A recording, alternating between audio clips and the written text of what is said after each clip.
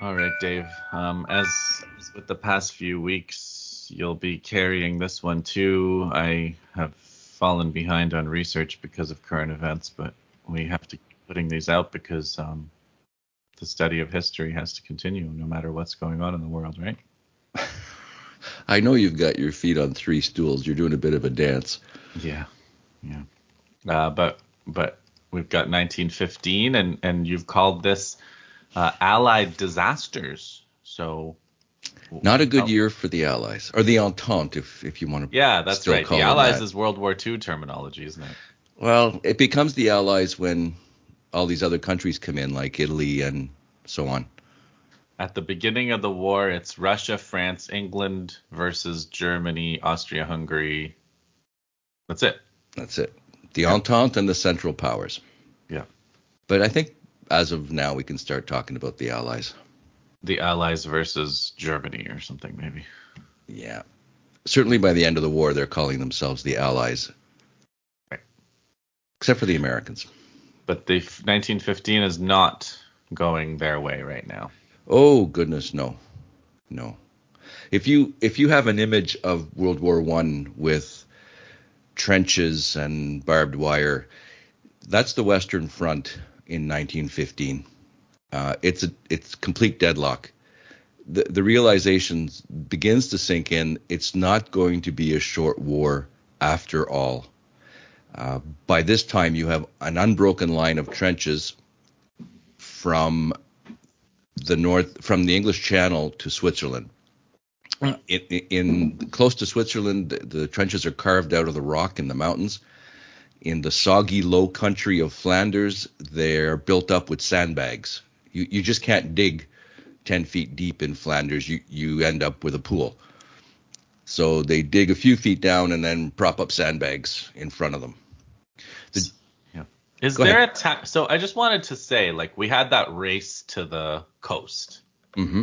at the end of our Western uh, Front episode, and what I don't remember though a specific battle or even a specific campaign where the realization that this is going to be trench warfare sinks in. Was there some specific charging of an entrenched position or some particularly counterproductive battle where one No, side or the other in the realized? in the race to the sea, the Germans tried to turn the British flank at Ypres. So the Yeah. first Battle of Ypres, and when that failed, both sides dug in, Okay. and So it so was that. It was Ypres, yeah, yeah. and then just the failure to get around that position. Hmm. And then Germany just said, okay, fine, We'll dig we'll in, set up a defensive position in front of yours. right. So the trenches actually had national characteristics. The Germans started using poured concrete from the very beginning. Like we're going to be here for a while the British, their generals preferred to maintain an attack posture. And that meant that muddy ditches were good enough. We didn't want the troops getting too comfortable or begin to think that they're going to be there for very long. We Mm. shall, of course, surge forward and capture the enemy trenches.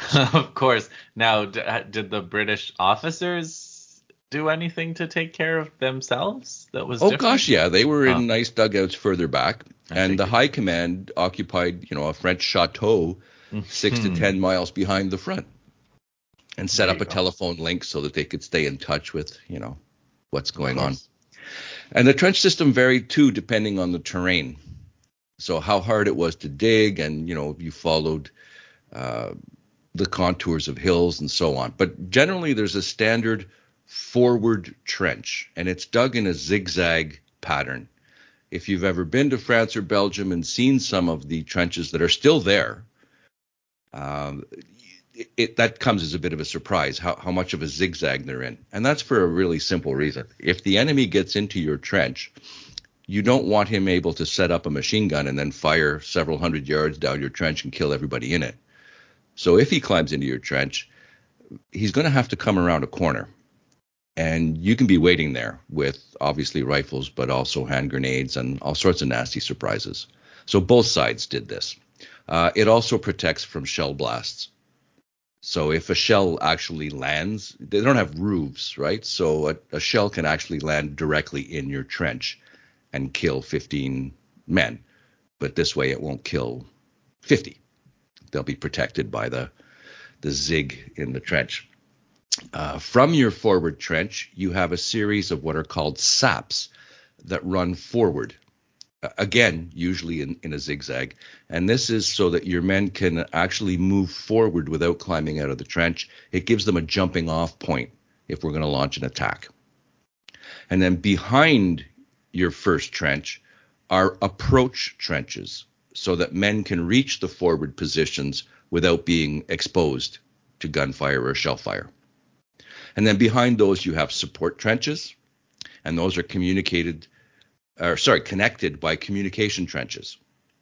And then you have storage trenches where you have extra supplies of, food, ammunition, whatever. So it's not a single ditch that you dig. It ends up being a whole complex of trenches. And that's just the first line. Yeah, I was going to say, I've been reading a lot and seeing a lot about this with the Russia-Ukraine war. So they have, I guess they didn't have these so-called dragon's teeth, right? That's a newer thing so they have these dragon's teeth, which I guess are concrete pyramids, which make it impossible to drive a tank over. Anti-tank obstacles, yeah. Yeah, anti-tank obstacles. And then they have minefields. Mm-hmm. Did we have minefields yet? We have mines. I don't think they had them in sufficient quantities to do big fields, but there are a few specific examples where, they had them mined. Nice. Yeah. So you have mines, trenches, dragons, teeth, and specific ditches, it looks, when you look at like photos of it, it looks a little bit like the World War I trench network, but right. But of course, there's new twists, and there's drones flying over and other kinds of things. Yeah, and there's a couple of differences. One of them is the sheer quantity of ammunition that was fired. Yeah. They don't have it nowadays. Yeah. Back then, they fired literally millions of shells. Oh, interesting. Oh, no, it's the opposite. Oh, no. World War I, they fired millions of shells.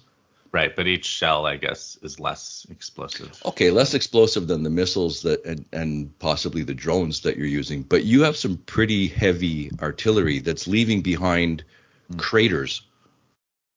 Right. Especially in this muddy terrain. Yeah, so you obliterate a trench completely. Well, that's fine. The men will just shelter on the lip of the crater you've just created. Right? And it gives a moon landscape that's incredibly hard to traverse. So is there is it a single so how does it work? Is there a trench and then there's another trench behind it and then there's another trench behind that, or Sure, and they're connected by communication trenches. Okay. And then you don't stop there. You go half a mile or a mile back and dig a second line. And this is all, I mean, crudely, to put it really crudely, this is all because of machine guns and heavy artillery. Those are the weapons that dominate the battlefield. Actually, there's a defensive weapon that dominates too, and that's barbed wire.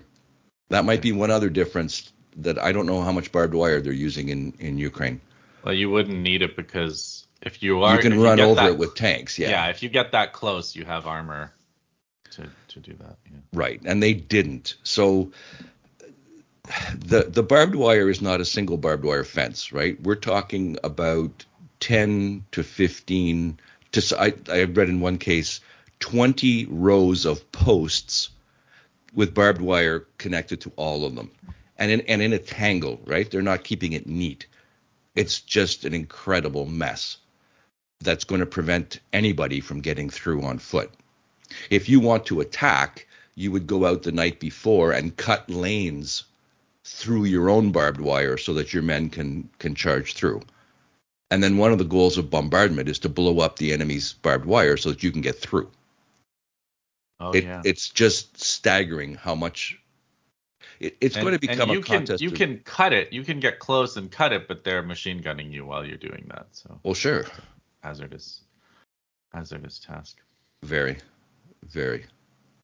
So despite these pretty obvious, I think, significant changes, there's no change in strategy.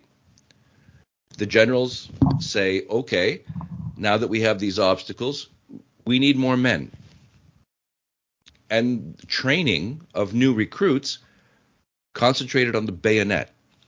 The generals still believe the bayonet is the decisive weapon. There's another reason. Sometimes you are recruiting these men in haste, and you don't have time to teach them new tactics. So once they've learned to march and stab things with a bayonet, off we go.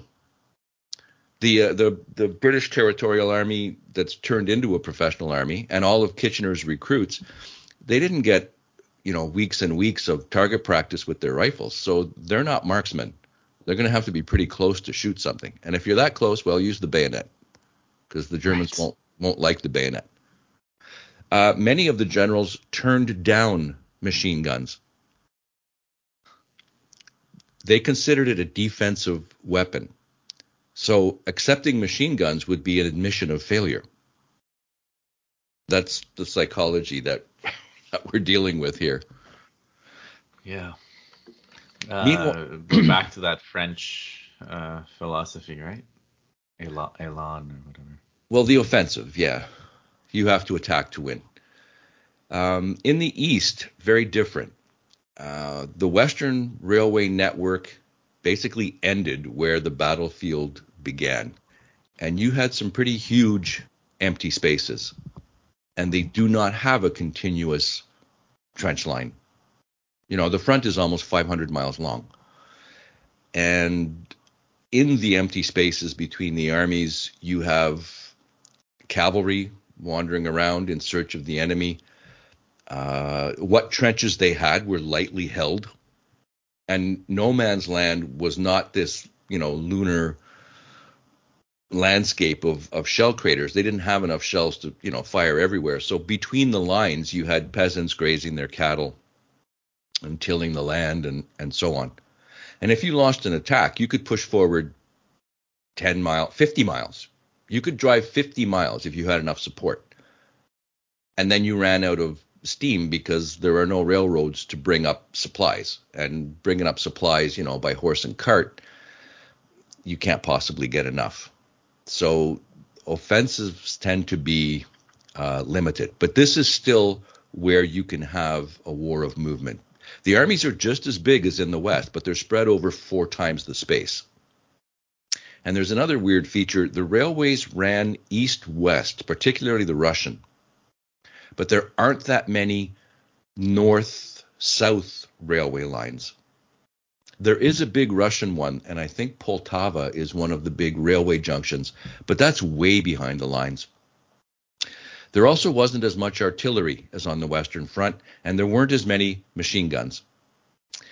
The Russians were short of rifles.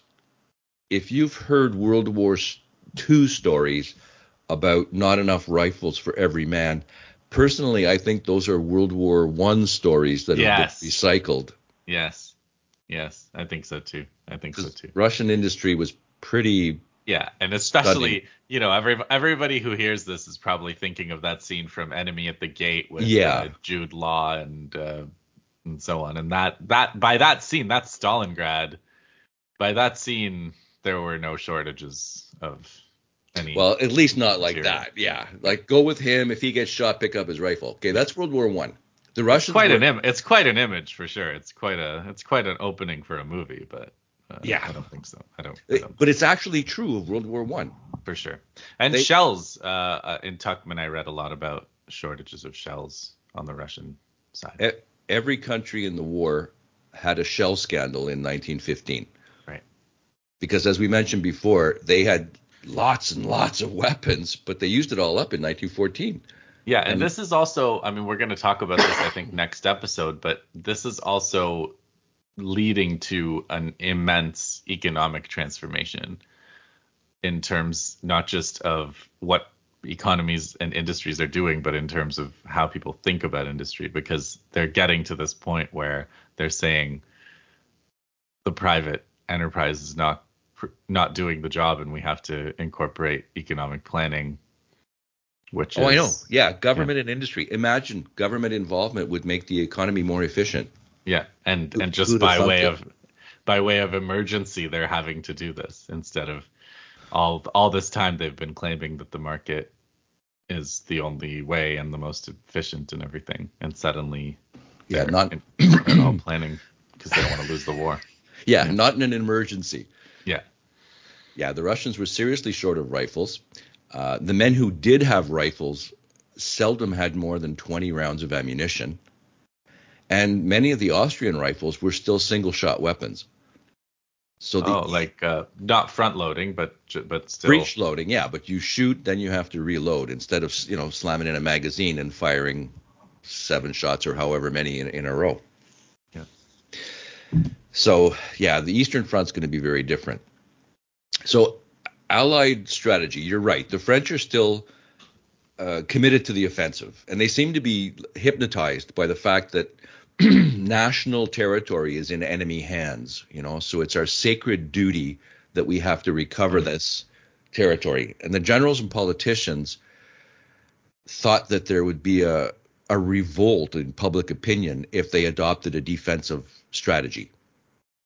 Of course, they shared this feeling that we have to attack, so we must launch new offensives.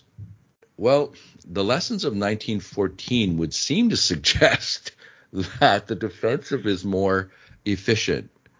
And if the Germans are going on the defensive in their concrete trenches, the British went along with the French. Kitchener had his doubts. There's a few things he said I found very interesting. He compared the German trench lines there to a fortress that you can't assault head on and you can't outflank it. But despite those doubts, he wanted to be a good ally, and that meant supporting the nominal commander-in-chief, General Joffre. Partly, it's embarrassment, because the British contribution at this point is still very small. It's the French who are bearing the brunt of the war in the West by far. And partly, it's also, Kitchener seems to have understood that eventually British forces would be larger. And on that day, Kitchener imagined that he would be in command, and he hoped that the French would accept his orders. Overall command. Oh yeah. Oh wow. Oh yeah. The British are in the process of raising an enormous volunteer army. More on that in the next episode, but yeah, it'll be our turn to be in charge, and then we'll expect you to cooperate as we are cooperating now. And they also felt that they would need to launch offensives when the Russians were under pressure in the east. So that grand strategy of 1914 has been reversed. Instead of Russia, rushing to attack to help France, well, we just saw the Russians get trashed at Tannenberg, and then again at the end of 1914. So if that starts again, we might have to launch an offensive to take the pressure off them. But that's not the entire British strategy. They go to their traditional, time-honored colonial ambitions. They're looking for back doors. Yeah. Right? Somewhere outside of the Western Front where we can make some gains. And that makes the French suspicious and jealous.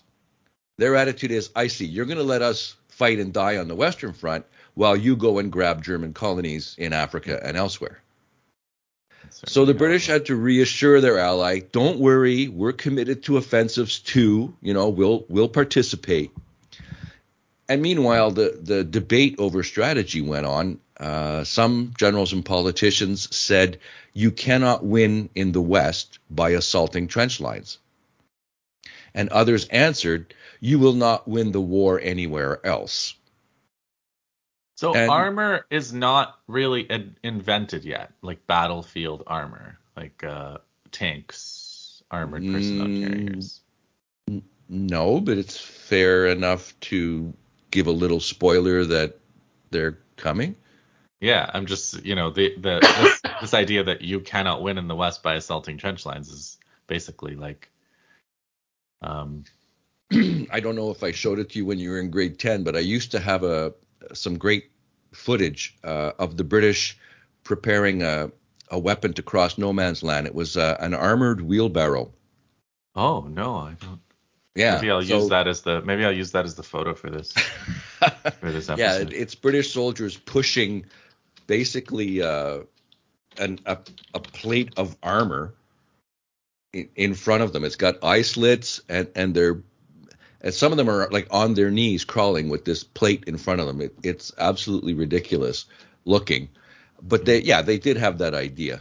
Research is going on, but in the meantime, the British are looking for somewhere else that we can fight, and only a handful of people saw the future more clearly. The Germans have millions of soldiers, millions. The only way that we're going to defeat them is if we raise millions of soldiers. So not only in the industrial sense, but we're headed for total war with using like every man we have. Wait, Dave, I found one on Reddit called a one-man tank. So is it one guy and then he's pushing it along? Yeah, there's no engine. He's got just wheels. Yeah. Oh, I wonder if that would work. So if you get hit by a rifle shot wearing that, you'll be okay. Presumably you're safe. Just don't turn sideways because the sniper can pick you up. Yeah. And don't run into mud or a shell crater. And I don't know how you get across a trench with that, but yeah. But this is a tank. But this is the first tank, I think we could say. Yeah, I don't know if they were actually used on the battlefield. Maybe they just. This photo looks like it's on the battlefield. It doesn't look like I don't know. Maybe they photoshopped it, but they probably did Photoshop it. Now that I see it, the background doesn't look appropriate to the picture of the tank. No. Okay, sorry. Please continue. No, once you see them, it is pretty funny. It changes you, Okay. Okay, so going on with the war will be over by Christmas, there were still plenty of generals and politicians who thought that the war could be won in 1915, if only they could return to open movement on the Western Front. They are encouraged by the German adoption of trench warfare because that's an admission of weakness. All we need to do is punch a hole in the German line, and then we can pour men through and, exploit their flanks and turn their flanks.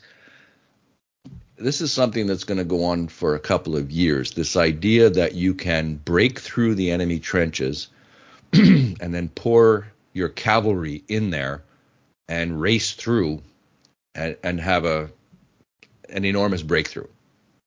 It's an illusory idea, but they stick to it for the longest time. German strategy has also changed. Obviously, the Schlieffen Plan failed, but some of his main ideas, for example, he completely repudiated frontal attacks. And that's still doctrine for the Germans. They're going to look for a flank. Falkenhayn's looking at the Western Front. There are no flanks. So he now briefly came around to agree with Hindenburg and Ludendorff.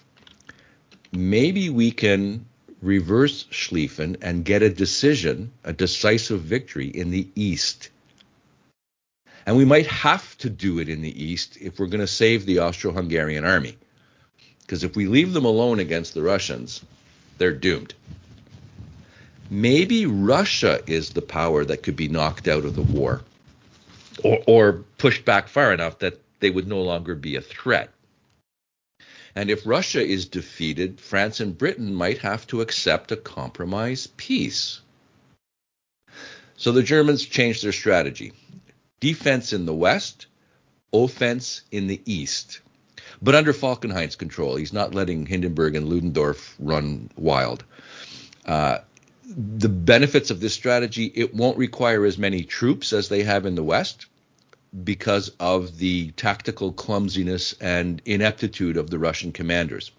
So by seriously underestimating or correctly estimating their opponents, the Germans think they can win a victory with fewer men. The Austrians are really no longer capable of offensive operations. 1914 took the starch out of them in a big way. But they can stand on the defensive, especially if they have German support. So any offensive in the East is going to have to be carried out by the Germans.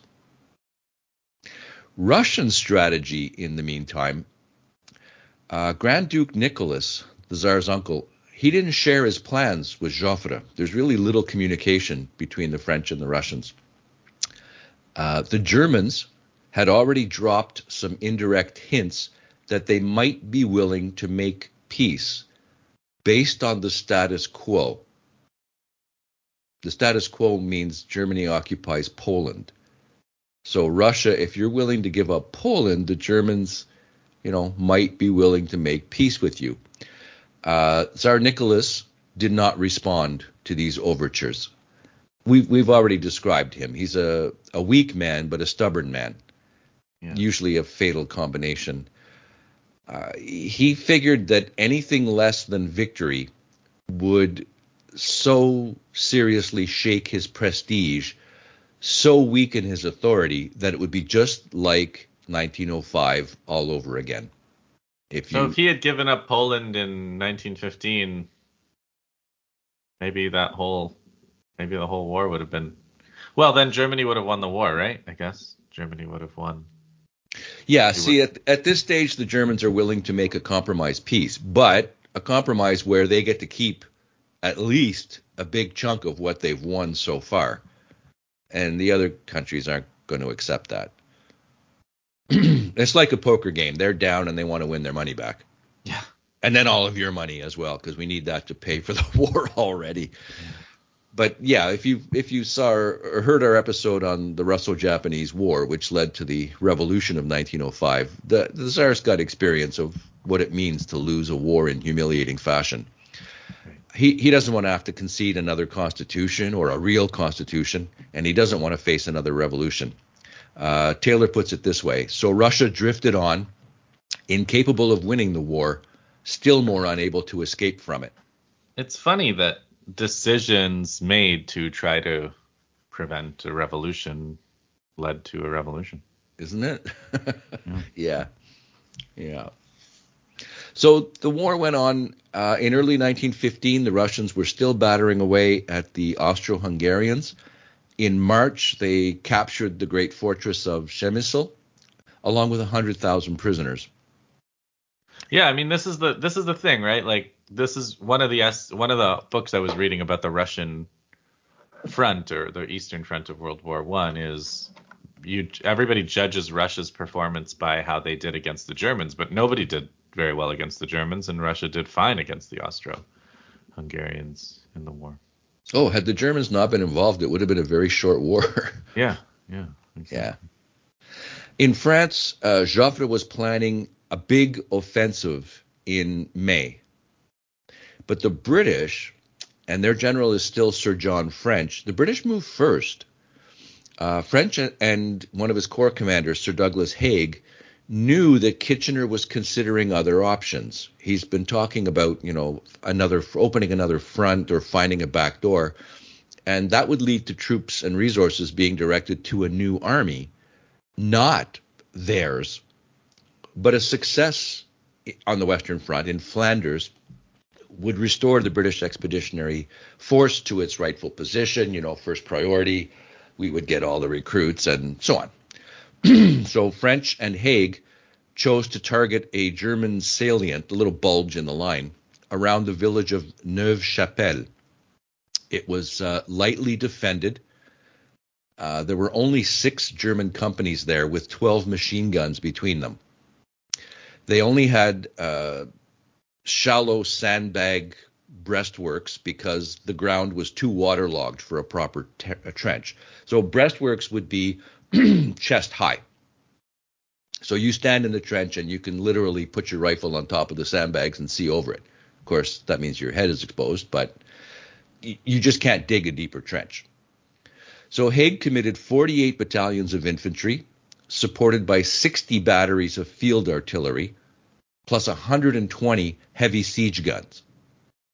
The preliminary bombardment was short, and Taylor says that's just because the British didn't have enough shells.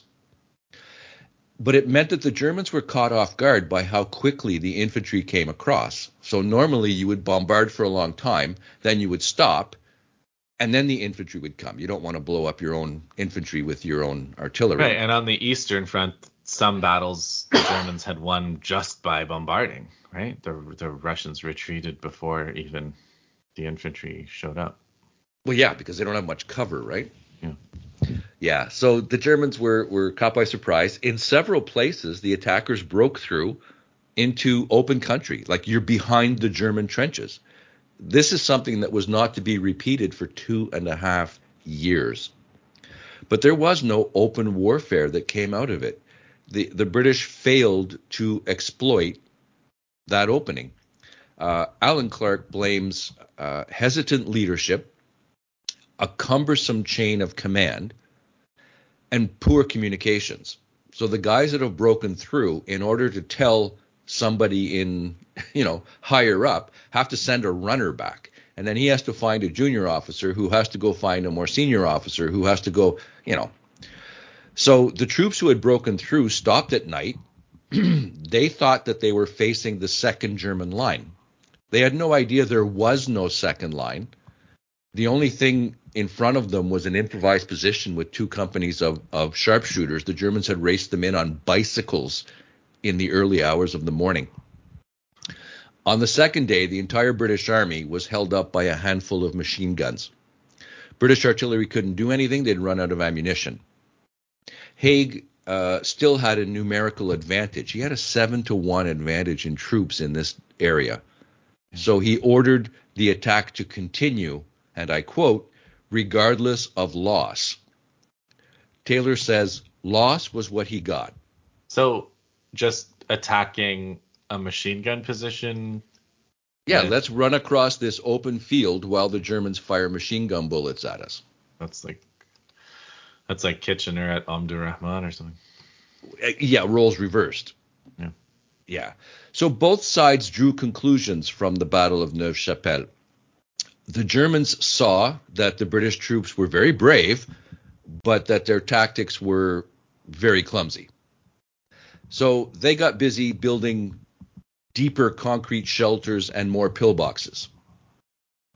The British conclusion from Neuve Chapelle was it is possible to seize a part of the enemy line with relatively little loss. And Joffre came to the same conclusion. So they started gearing up for major offensives, and we're going to try the same trick again. The Germans were planning a more major offensive in the east, and they were intending to use a new weapon, which had not been used yet. And the commanders who were going to use this new weapon insisted that it be tested under actual battle conditions. So to avoid tipping off the Russians, they decided to run this battle test in the west. If you haven't guessed, the new weapon was poison gas. So they chose a Wow.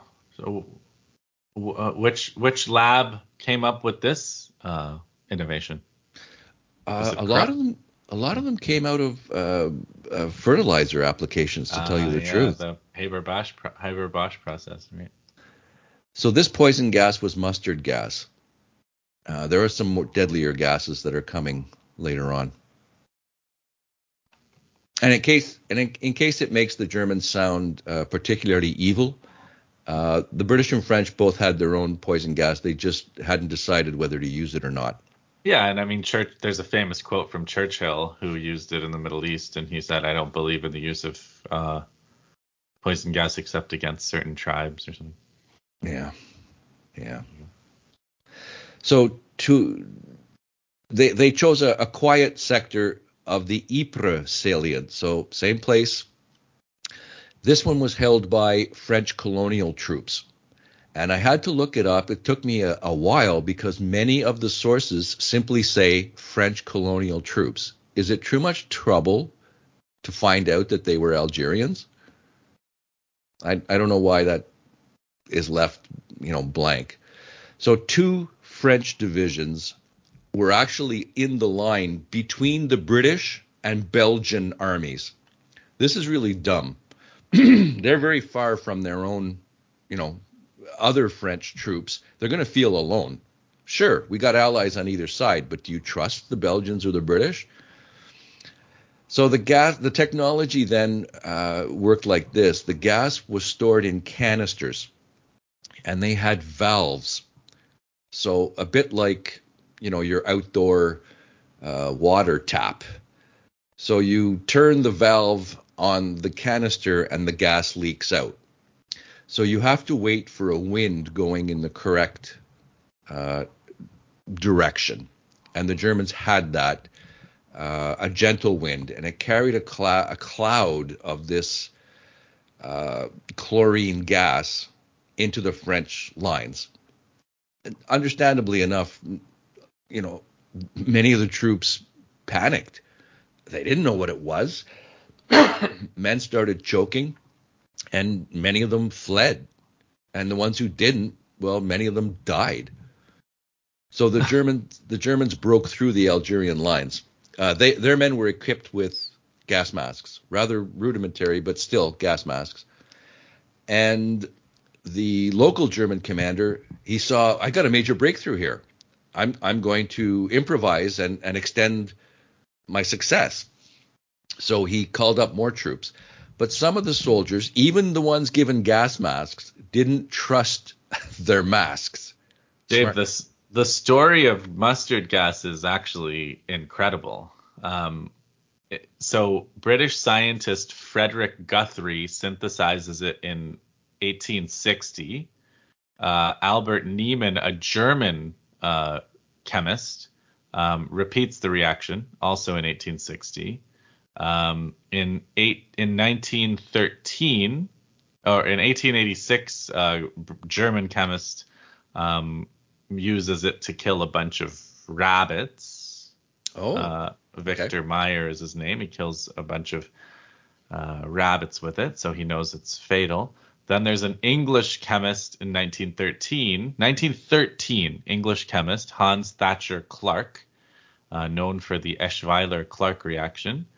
Does some innovation while working with Emil Fischer in Berlin, who's a 1902 recipient of the Nobel Prize in Chemistry for Fischer esterification.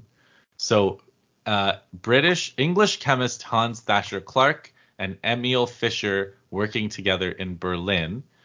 Clark is hospitalized for 2 months for burns after one of his flasks broke. Fischer's report on this accident to the German Chemical Society sent the German Empire on the road to chemical weapons. This is all Wikipedia. I didn't follow it up, but the notion that this is a joint English-German scientific innovation from 2 years before it's used on the battlefield is a bit mind-blowing to me. Okay, so it doesn't mention that they saw a military application right away. 1913. Well, right away from apparent. This is the lore in Wikipedia is that this German, the English chemist was injured by it. Fischer reported it to the authorities, and the authorities thought, "Oh, cool, let's make a weapon." Well, but how do you deliver it? Right. So the canisters depend on a wind, and even then, and then how do you protect your own men? So you have to develop gas masks. Yeah. I could see you considering, killing rats with it. Yeah, once the war starts, they start looking for applications, and boy, they found it.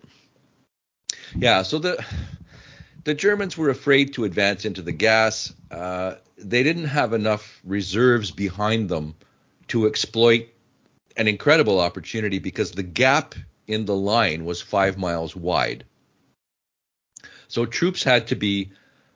Allied troops had to be found to go in and block up this hole and stop the Germans from turning the flanks. So Canadian and British troops were sent into a place called Saint-Julien to block the German advance. And for whatever reason, the Canadians in particular refused to retreat. Right. I think it would be a fairly sensible and logical thing to, run away from poison gas. Yeah. I don't know if they're courage was greater than their ignorance, or In or grade 12, we had to read a novel. Timothy Findley? Timothy Findley, The Wars, I think it was called. Yep. And I think this battle is in it, right? Well, it's a pretty big battle in Canadian history. It's almost the first engagement for Canadians in World War One, and it's this. It's a pretty horrific thing. There were plenty of farm boys among the troops, and they recognized by the smell that they made a guess at the chemical constitution, and they knew it was an acid. And how do you counteract an acid? You need base.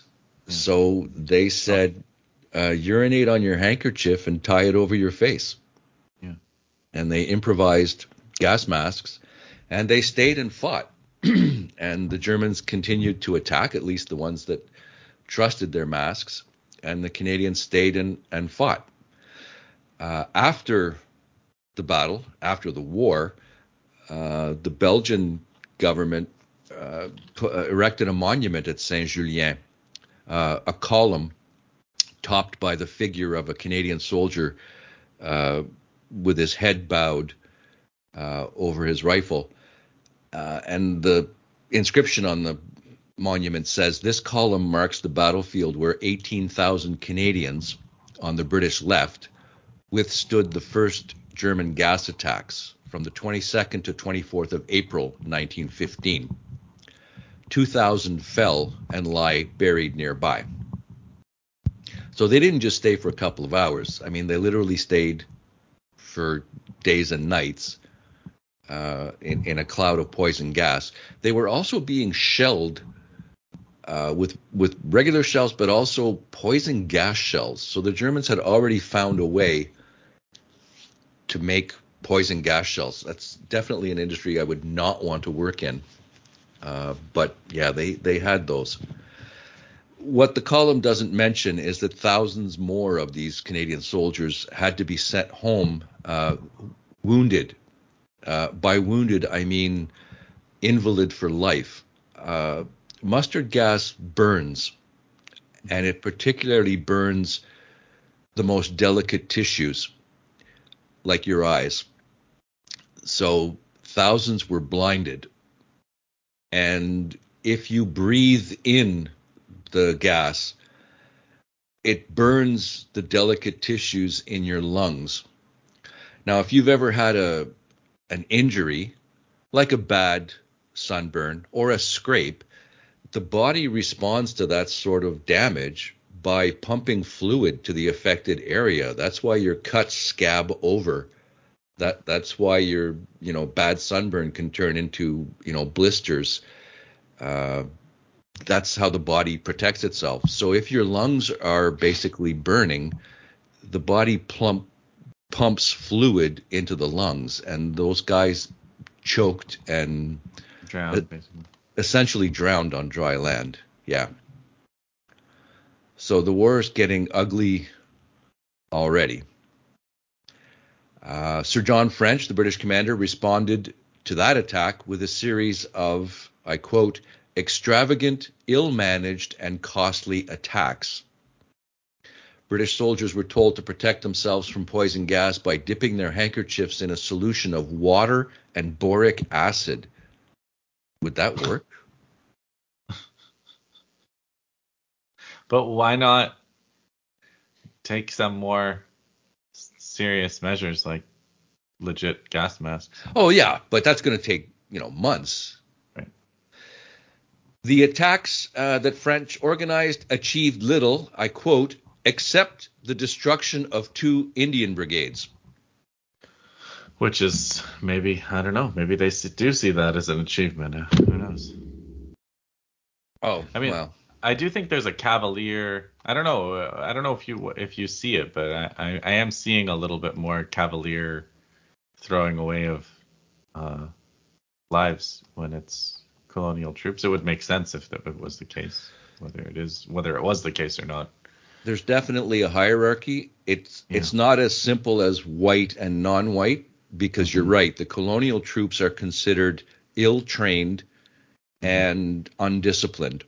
So when the Canadians joined up, they expected to be put on a ship like the next day and sent to Europe to fight the Germans. Like, just give me a rifle, I'm good to go. No. You have to go to training camp. You have to learn how to march. You have to learn how to salute. You have to learn how to stab things with a bayonet. And you have to stand at attention when your British officers are speaking to you, and you have to show them deference and respect. Okay, well, we all know about the British class system. Right. Canadians didn't have that. Yeah, they didn't. Neither did, New Zealanders or Australians. They have a sort of a chummy attitude with their officers, like, hey, what's up? And that's not going to fly. I was saving the idea of discipline and punishments for later, but let's just say the British had a whole range of punishments for disrespectful, their own guys, especially the colonials. So, yes, if we have an offensive that could be particularly risky, we can send in the Irish, or, well, we might need them later. Okay, we can use the Canadians or the Indians, or, obviously, those guys are more expendable, at least partially because the casualty lists won't be published in Britain. So when you lose an entire unit of guys from Newcastle, it creates a bit of a depression in Northern England, because we knew all those guys, whereas colonials, not worth as much. Although there was one British general who protested against the waste of men. This was the second Corps commander, Sir Horace Smith-Dorrien. He was the first and essentially the last senior British commander who protested against repeated frontal assaults. He said, you are simply throwing away men's lives. So, of course, he was fired. And this had consequences. Now, Smith-Dorrien had suggested a limited withdrawal from the Ypres salient. We are occupying a piece of strategically worthless low ground that juts into the German lines, which means there's German artillery on practically three sides of us. So why don't we just abandon this worthless piece of ground, shorten the line, and have some better defensive terrain? And they said, you're fired. So his successor, General Plummer, carried out exactly the same withdrawal. The Germans continued to attack with gas, artillery, and infantry. The British lost about 60,000 men, the Germans 35 to 40,000 men. So this battle, or the battles plural, of the Second Ypres should have taught them more lessons. So soldiers out in the open are extremely vulnerable to accurate artillery fire and machine guns. So the only defense they have is to dig fast, and dig deep. But the commanders believed that they could succeed by the same old formula. We just need more men, and more men. The French launched their own attack. General Ferdinand Foch attacked in Artois. He used over 1,000 guns and howitzers in a 6-day preliminary bombardment. He spent 2,155,862 shells. Wow. I don't know who counted. Yeah, I mean, just for reference, I mentioned the Russia-Ukraine war, and they're talking about production in all of NATO of 30, 40,000 shells a month as being a really big deal. So if you're like, that number is absolutely staggering. Those shells would have lasted the first couple of days. Yeah, the battle lasted from May 3rd to June 18th. The French suffered over 100,000 casualties, and the Germans about 75,000. So the next British offensive was aimed at the Aubert Ridge, and it was timed to coincide with Joffre's offensive. Of course, they screwed that up. It ended up being delayed. This time, British artillery was weaker than at Neuve Chapelle, and the German defenses were considerably stronger. So sorry, Dave, just sorry to interrupt, but yeah, so I was just looking at an article in like the media about a North Korean deal with Russia to supply Russia with shells, and it said it's from September 2023, and it says Russia fired between 10 to 11 million rounds last year in Ukraine.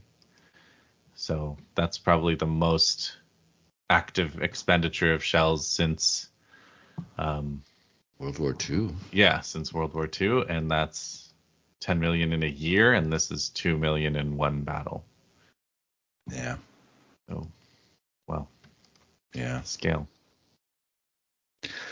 I read some eyewitness accounts from German defenders. So German soldiers who were at Aubers Ridge, they were amazed because after the bombardment stopped and they, took up their frontline positions and got their machine guns ready, they saw a solid wall of khaki. The men side by side with bayonets fixed. So, of course, the first wave was exterminated by machine gun fire. Now the reserve troops, who were supposed to exploit the breakthrough, were crowded in the forward trenches, so they too were sent into the attack in the same place with the same results. Wow. 2 days later, the British had no shells left and not very many men either. Wow.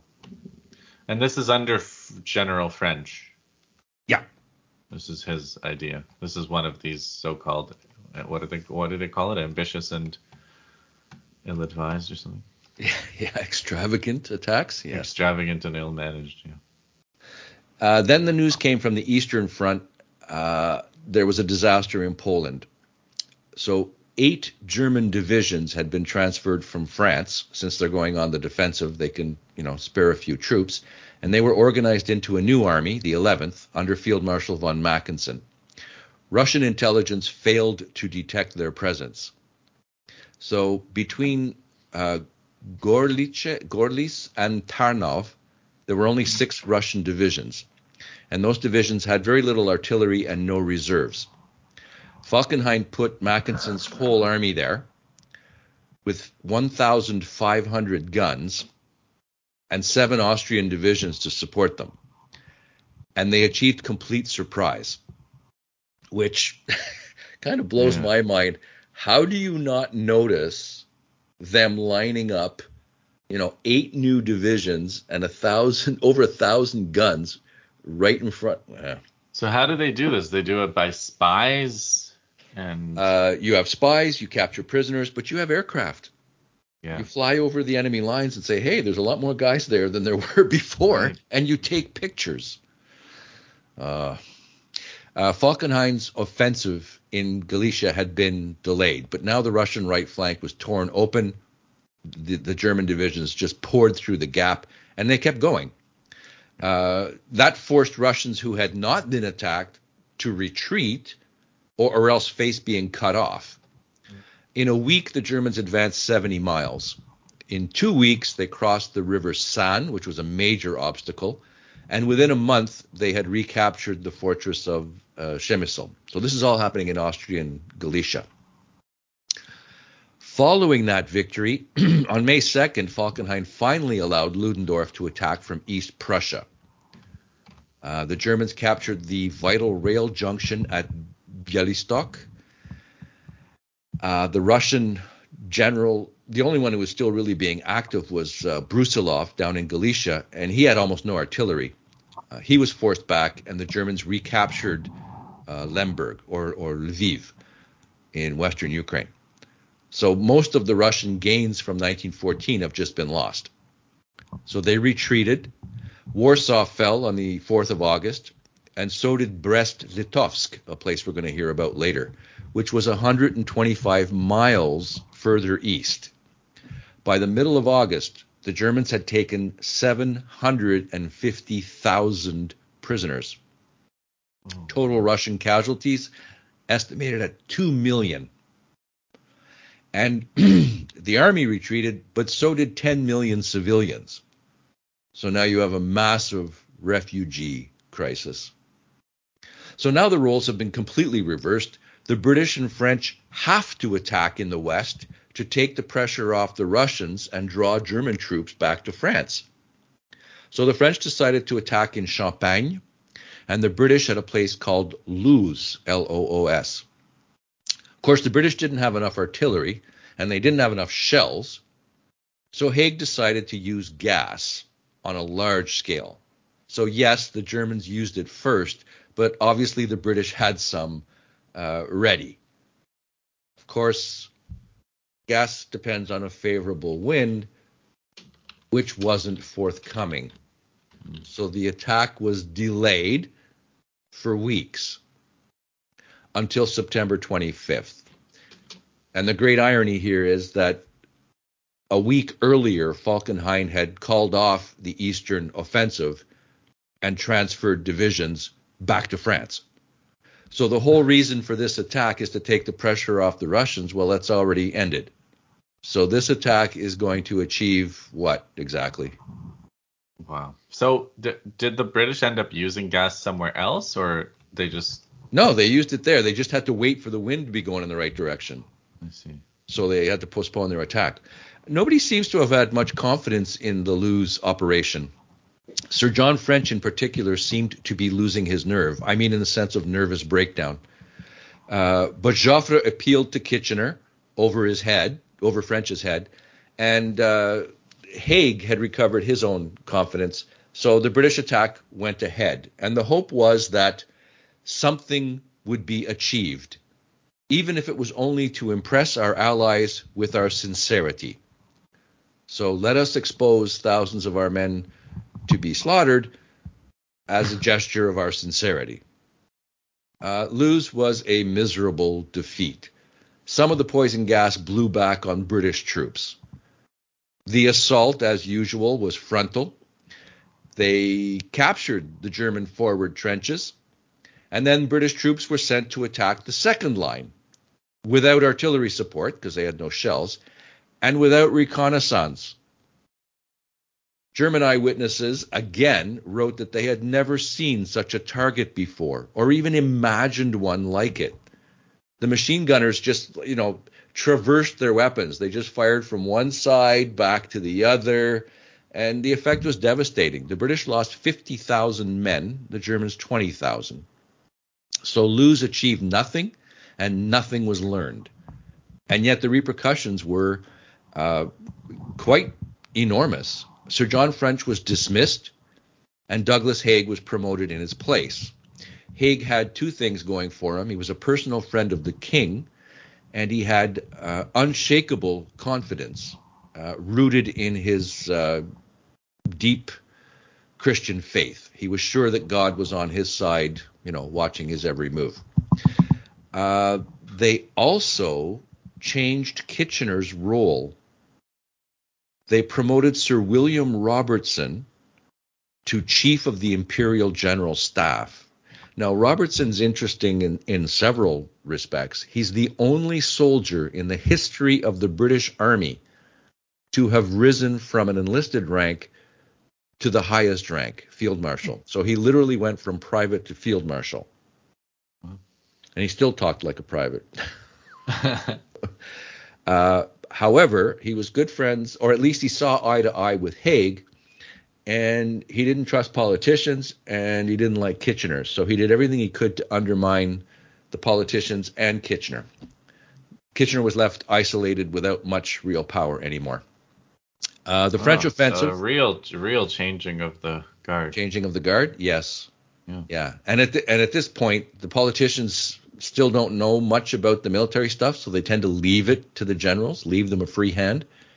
We're going to see this with serious consequences elsewhere, but yeah, definitely that's what happened with the Brits.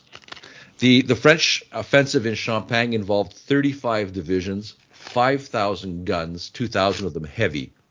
They captured 25,000 German soldiers and 160 guns, so it sounds like a great victory. But French casualties were over 190,000, and the German line remained unbroken. These are staggering numbers. You're just running headfirst into a brick wall, and then deciding that, okay, well, next time we'll run faster, as if that's going to improve your chances. Do we have time for Gallipoli? Yeah, let's do Gallipoli and then we'll pause. Yeah, because there are more disasters coming. These aren't the only ones. If you've heard the word Gallipoli before, perhaps you've seen the film, which was quite good. You probably already know that it was a disaster. This is also known as the Dardanelles campaign. So these are both names that place names that are not familiar to people. Gallipoli sounds like Italy. It's Turkey. And Dardanelles, nobody talks about the Dardanelles. So. Well, the Bosporus, the Straits, this is the passage between the Black Sea and the Aegean that runs by Constantinople. So controlling the Straits means that Turkey can shut off passage from the Black Sea to the Aegean or vice versa. And that means that they can lock the Russians into the Black Sea and they can prevent their trade. And they are the Turks have already a German joined the ally war. because That's of right. the Goeben, which we talked about. Right. And so Turkey's a German ally now, and they have, because of it's called Gelibolu now, Dave, so you know. In Turkish? Yeah. Okay. So Gelibolu, and right, so Black Sea, Aegean Sea, and the ability to cut it off is control of the Straits of Dardanelles. Yeah. Well, one end is called the Dardanelles and one end is called the Bosporus. I see. There's actually a little inner sea in there. Yeah, it doesn't look... Is there a canal there? There's a canal where Istanbul is? Yeah, it looks like there's a canal. It's natural. I see. And of course, it's got Turkish guns on both sides. Okay. Is that the Bosporus or is that the Dardanelles up there where Istanbul is? I think Istanbul is at the Bosporus. Okay, and then the Straits of Dardanelles is Gelibolu. Yeah. There you go. Yeah. I'm sure Gelibolu means something different to Turks than Gallipoli means to the British. And in between these two is straits, the Sea of Marmara? The Sea of Marmara, yeah, exactly. Yeah. So that's nobody's allowed. Presumably, nobody's allowed in the Sea of Marmara except Turks, or is that a kind of an in wartime? Yes. Yeah. Yeah. Yeah. Because Turkey is completely on both sides of that, so it wouldn't be international waters. Okay. So an attack in this area was an option that the British had already considered. The moment Turkey entered the war, they're thinking, possibility. Winston Churchill, First Lord of the Admiralty, was the most enthusiastic and energetic proponent. The British had formed a war council in November of 1914, but Prime Minister Asquith was, let's just say he wasn't especially decisive. He wasn't all that firm. The council met irregularly, and the top military men who had been put on the war council, they stayed silent. I have no idea why they would go to council meetings and say nothing and let the politicians ramble. Churchill had proposed an attack on the Dardanelles as early as November 25th of 1914, but the idea was shelved until Russia appealed for help. So if you heard our last episode, the Turks were invading the Caucasus in winter.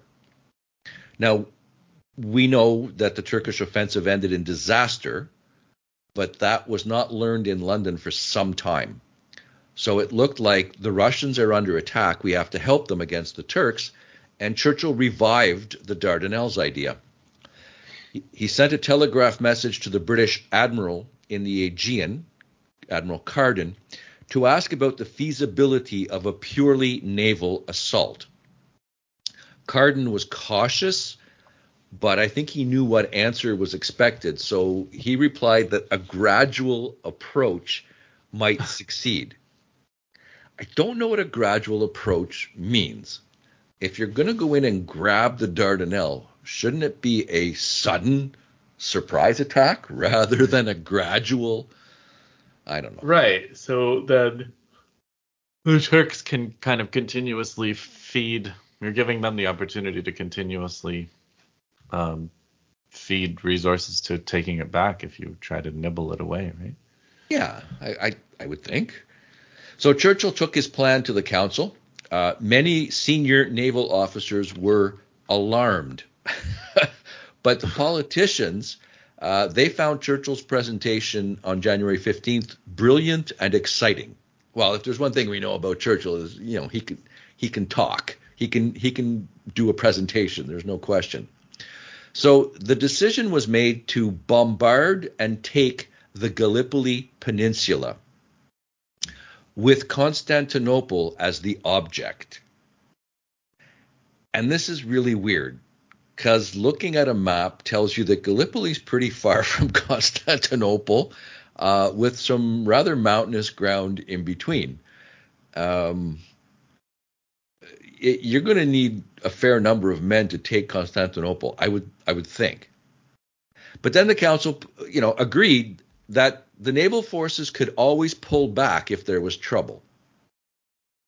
Which also sounds like you're telling the admiral in charge, yeah, if you run into any trouble, you can always just, withdraw. And the odd thing here is people seem to forget what they said in the past. Churchill forgot a memo written in 1911. I'll quote the memo. It should be remembered that it is no longer possible to force the Dardanelles, and nobody would expose a modern fleet to such peril. I'm amazed that Churchill forgot this memo because he wrote it. But apparently everybody was impressed by the German bombardment of the Belgian forts. This is going to come up again and again. And Churchill looked at some later notes that Turkish defense batteries were conspicuously sighted, exposed, equipped with obsolete guns. So Churchill didn't have a very high rating of Turkish military competence. Neither did anybody else. Even Admiral Fisher put aside his misgivings. Once they started talking about how much resistance the Turks could put up, they figured not very much. So Admiral Carden opened his attack on February 19th. He had no trouble suppressing the outer forts at Sed El Bahr and Kumkale. The Turkish batteries inside the straits were too light to damage armored warships. But the straits themselves had been mined, and they could see the mines. So Admiral Carden brought in fishing trawlers with civilian crews to sweep the mines. So basically you're going to hook these mines, cut the cables that are anchoring them, and remove them. Minesweepers, obviously the ship minesweepers did not exist yet. So he's going to use amateurs. Neither the crews nor the officers in command of them had any experience doing this. Bad weather, powerful currents, and Turkish guns firing at you made the task even more difficult. Right. So here's this weird situation where the Turkish guns can't hurt the warships, but obviously they can do tremendous damage to fishing trawlers. The trawlers are removing the mines, which are dangerous to the big ships, and so the whole exercise was pretty much a complete failure. So Churchill urging him on, Admiral Carden decided to reverse his tactics. He would send in the warships first to silence the Turkish guns, and then the trawlers can come in and remove the mines. The night before, though, Carden collapsed. I don't know what happened to him specifically, but he's out of action. And he was replaced by Rear Admiral Robeck. So on March 18th, the British sailed in and found out that the mines were not just laid across the channel, they had been also laid parallel to the coastline. And they thought they were being clever by hugging the coast. Yeah, well, they wanted to suppress the guns on either coastline, Right. right? So they found these mines by the simple expedient of running into them. Blowing them up, right? So of Robeck's 9 battleships, 3 were sunk and 3 were damaged. Now, admittedly, these are not super dreadnoughts. Those are all in the North Sea Fleet opposite Germany. But these are still, battleships And that's that, what's here. It's what you have here. It's yeah. not. Yeah. But you're down to 3 of your 9 battleships. Army officers are on board observing the Navy's efforts. Kitchener sent in Lieutenant General Birdwood, who was in command in Egypt of the Australian and New Zealand troops there. So he was sent to observe, and he reported a military force was essential. So now the step is taken to nominate General Sir Ian Hamilton, commander of the Mediterranean Expeditionary Force, which would consist of some 70,000 men. They're scraping together some British and French troops, and they will use the Anzacs, the Australians and New Zealand's troops who've been training in Egypt. After Robeck's disaster, the army is very willing to take over and show that they can do it.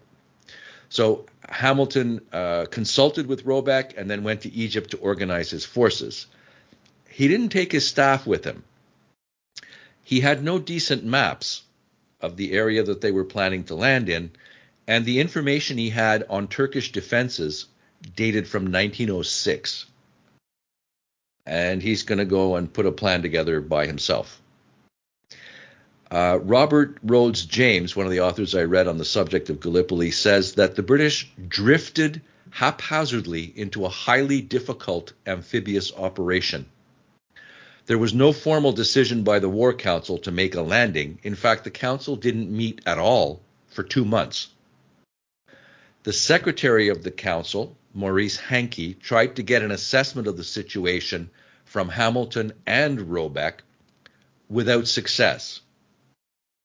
So he wrote, the military operation appears to be, to a certain extent, a gamble upon the supposed shortage of supplies and inferior fighting qualities of the Turkish armies. Hankey was pretty smart, and this is a really prophetic comment. There was zero calculation of whether the British had enough resources to attempt this. Instead, they seem to have, decided, well, we have this many men, that should be enough. Right. They just had too many things going on at once, too many irons in the fire. Kitchener, by now wants a decisive result on the Western Front. Churchill wants the Dardanelles. The Secretary of State for India wants Mesopotamia. The Secretary of State for the Colonies is busy invading multiple parts of Africa, which we mentioned in our previous episode. General Maxwell, who was commanding in Egypt, asked the correct question. Who is coordinating and directing this great combine? So Hamilton didn't concern himself with naval operations at all. Anything on the water he left to the Navy. He didn't bring his administrative staff into the initial planning. Actually, he didn't bring them into anything at all, really. I don't know what he thought a staff was for, maybe having dinner with. So there was virtually zero security. Everybody and their brother knew the plan. The Turks knew the plan. Over the objections of his subordinates, these are the 2 British generals who will be commanding major parts of the operation, Birdwood and Hunter Weston. They both suggested that we land on the Asian side as well. We'll take both sides of the Dardanelles. He overruled them. We're just going to land on the European side. So the 29th British Division is going to land on 5 small beaches at the southern end of the Gallipoli Peninsula. And the Anzacs will land further to the west, and from there they can advance to the heights of Maltepe. There were a couple of subsidiary feint landings. The landings were delayed, though. Hamilton found out that the transports had been incorrectly packed. The most essential items were put in first, which means that they were at the bottom. The least important stuff was on top. They don't even know how to pack a suitcase. How does this happen? Well, this happens when you don't use your staff. Oh, right. He didn't bring his stuff. And you just. Meanwhile, the Turks were having their own problems. Their response to this urgent situation was rather lethargic. The German General von Sanders arrived to take command. He had 62,000 troops to defend 150 miles of coastline. He had no aircraft, and the army was, in fact, deficient in artillery and equipment. Morale was low. These Turkish soldiers were accustomed to defeat after the Balkan Wars. Some British historians give von Sanders a great deal of credit, but James says that he made multiple mistakes of his own. He put troops inland, very far from the beaches, while his Turkish officers told him there were only half a dozen places where the British could land. Like Hamilton, Sanders overestimated the effects of naval bombardment on troops who were dug in. What saved him from a really big defeat was essentially British mismanagement and the courage of the Turkish troops. So the landings took place on April 25th. 3 of them were unopposed. 1 had to overcome resistance, and 1 was a complete disaster. So a little bit like D-Day in 1944. At Sed El Bar, the troops came ashore under a torrent of fire, or they sat in the water helplessly, jammed into open boats. Their commander, Hunter Weston, was aboard a cruiser 5 minutes away, but he wasn't aware of what had happened until later in the day. The Anzacs were landed in the wrong place, a mile off target, facing steep cliffs and scrub-covered gorges. It was difficult to advance, and congestion grew as more and more troops piled up on the tiny beach. It got the nickname Anzac Cove. Only 1 battery of field artillery was landed all day, and the troops were landed in different places so that the units were hopelessly intermingled. If you're looking for the rest of your battalion, well, who knows where they are. The maps were dangerously inaccurate, and by mid-morning, the Turks were counterattacking, led by an energetic colonel by the name of Mustafa Kemal. I think you've heard of him? Yes, I think we'll hear of him again. Yeah, we will. So the Anzacs were pushed back with heavy casualties until they held about 1,000 yards of land. That was it. Birdwood's divisional commanders advised evacuation. So he consulted with his superior, Hamilton, who ordered him to hang on. That was about the only thing Hamilton did that day. He was aboard a battleship well out to sea, apparently having a nap in the middle of the day. Wow. The British pressed forward, but by May 8th, they had pretty much shot their bolt, and they had taken 20,000 casualties, including 6,000 dead.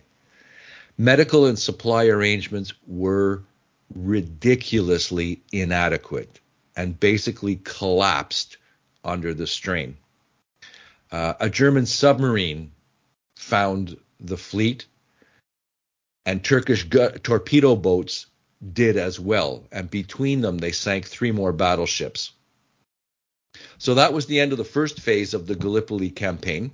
You have troops ashore in the wrong places sometimes, with narrow stretches of land, and up above them on the rocky heights are the Turks, dug in. So it's interesting that Churchill doesn't seem to attach to Churchill as one of his. Oh my gosh, things. Really? It sure does. It does? Oh yeah. Oh yeah. This haunted him. Okay.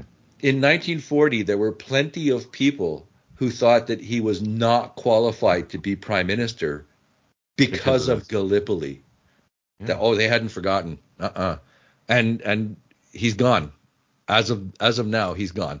The Liberal government was already being rocked by the shell scandal, right? The British generals in France let it be known that they didn't have enough shells, and it was the fault of this that had caused their defeats and all of that. So the Liberal government fell. Asquith had to form a new coalition, including more conservatives, including Balfour, the former Conservative leader. Churchill was replaced as First Lord of the Admiralty. So he's out. He's going to take the blame for this right off. Okay. And the new government established a Ministry of Munitions under Lloyd George. So when they did this new government, the Inner Cabinet resolved to support Hamilton, and more troops were sent. By this point, though, the battlefield, I quote, looked like a midden heap and smelt like an opened cemetery. What's a midden heap? A garbage heap, usually of kitchen waste and human waste. Okay. There was nowhere for the troops to dig latrines. Right. There was nowhere to bury large numbers of dead. The British had not captured the heights. The troops were being constantly shelled. They suffered in the heat, and now they were ravaged by dysentery. If you're not familiar with dysentery, it is an extreme and potentially fatal form of diarrhea.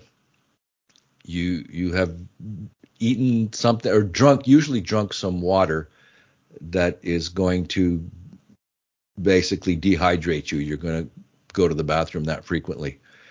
Well, there is no bathroom. You're going to void your bowels that frequently. There was an examination of 7 Australian battalions, and they found that 78% of the men had dysentery. There was no shade.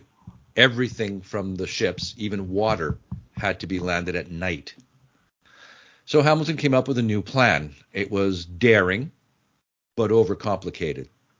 So part 1 is the Anzacs, with British and Indian reinforcements, would break out to the north, assisted by diversionary attacks by Hunter Weston, who's over at Gallipoli proper. At dawn on August 6th, a new Army Corps would land further west at Suvla Bay, which was expected to be sparsely defended. So the Turkish positions, held by an estimated 30,000 men, would be attacked from the front and the rear by 63,000 Allied troops. This time, the preparations were made in complete secrecy. Senior commanders were not informed until very late. But General Sir Frederick Stopford, commander of this new corps, was allowed to change his instructions so that his task was now merely to land at Suvla Bay and capture it, not to advance.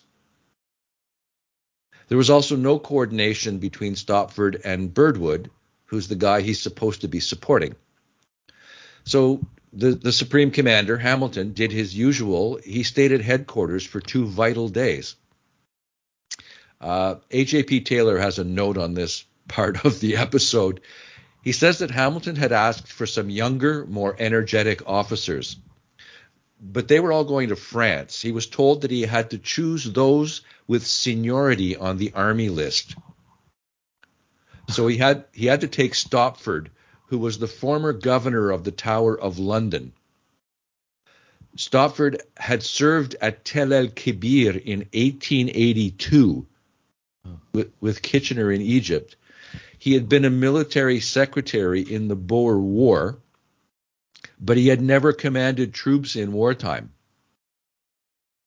So Stopford watched his men go ashore, congratulated them on their successful landing without going ashore himself, and took an afternoon nap. This is the second nap. Well, the other one is rumored of Hamilton, and I'm not 100% sure about that one. Mind you, he did stay out on a ship well out of contact, so he might very well have been napping. But Stopford nap is actually cited in several sources. Under the circumstances, it's amazing that they almost succeeded. The New Zealanders, after a chaotic night march, remember their maps were all wrong, they were actually close to seizing the summit of a hill called Sari Bair. The men showed courage and initiative, but of course they were inexperienced, and classic with the British, hesitation of senior officers ruined their chance. The landing at Suvla Bay, next to them, was something of a shambles, but succeeded. The men got ashore. But then they stayed there, glued to it. No advance was made. The German commander, von Sanders, had been fooled. He didn't know the British were going to land there. So he handed over the defense to Colonel Kemal, and Kemal's desperate counterattack swept the Allies back from the positions they'd gained. So they're back to clinging to their little beaches exposed to shell fire that they started on. So the rest of the Gallipoli campaign was pretty anticlimactic. Hamilton launched another attack from Suvla Bay. In terms of numbers, it was the biggest yet, but it failed. And then it was trench warfare from then on, with the Allies at a serious disadvantage, especially when Bulgaria entered the war and Austrian guns appeared on the Turkish side. So Austria had some pretty big cannons. They weren't Krupp guns. They came from the Skoda munitions plant in Czechoslovakia, well, in the Czech side. So the Turks got themselves some heavy guns and did major damage. Hamilton was recalled in October. Sir Charles Munro took over, and his recommendation was evacuate. The government dithered. I love that word. It describes so many of the ways the British blew opportunities in the war. Kitchener went out to sea for himself and finally agreed Munro was right. The evacuation of Suvla Bay and Anzac Cove was brilliantly conducted in late December without a single casualty. That's amazing. And then the other position, the Helles position closest to Gallipoli, was evacuated again without losing men, although they left behind a lot of equipment. How? This is Hamilton being recalled is like being fired, right? Yep. Yeah. Yeah, but he'll be posted to some other position where he can't do any damage. You know what's amazing is like the resilience of the British Empire in the sense that this doesn't look less filled with blunders than things the Russian Tsarists were doing, but Britain's just keeps going, just keeps going, but the Russians get overthrown in a revolution. In that sense, they remind me of the Romans. Yeah. Because typically a Roman war begins with some catastrophic, disastrous defeat, followed by another disastrous defeat. The whole war against Hannibal. Yeah, they only win the last one. Yeah, but they have enormous reserves of manpower and willpower, and the British have enormous reserves of manpower, and they're not afraid to fight to the last Indian, Canadian. Exactly. But by that logic, like Russia also had enormous reserves of manpower, but it fell apart anyway. So there is something worth trying to study and figure out about why Britain never had a revolution, even to this day. Well, just a quick guess. The Russians lost the Russo-Japanese War in rather humiliating fashion. Conclusive and humiliating defeat. Right. The British have disasters, but they don't usually lose the war in a humiliating fashion.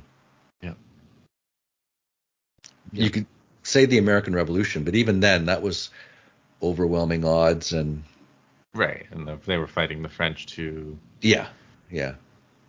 So there was one more casualty of the Gallipoli campaign. That was the Asquith government. Churchill's reputation was stained right up until May of 1940. He spent those years politically in the wilderness. He'd already changed parties once before. He was considered brilliant, but eccentric and even wild, an adventurer, right? Taking great risks. So nobody wanted him in their cabinet. Kitchener's prestige was badly damaged. And, of course, there was no help for Russia. But by then, Britain had acquired a new commitment in the Mediterranean, and that was Salonika. So they're going to send troops there and leave them there.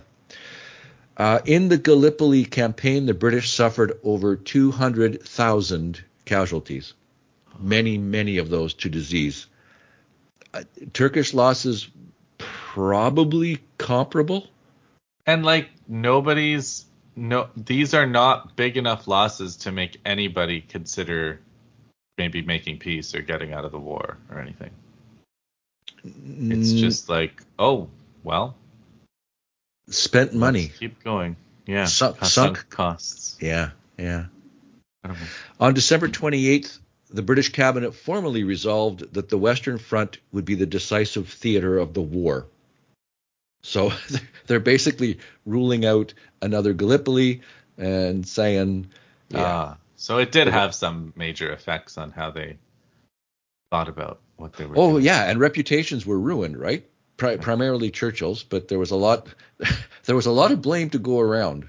Let's put it that way.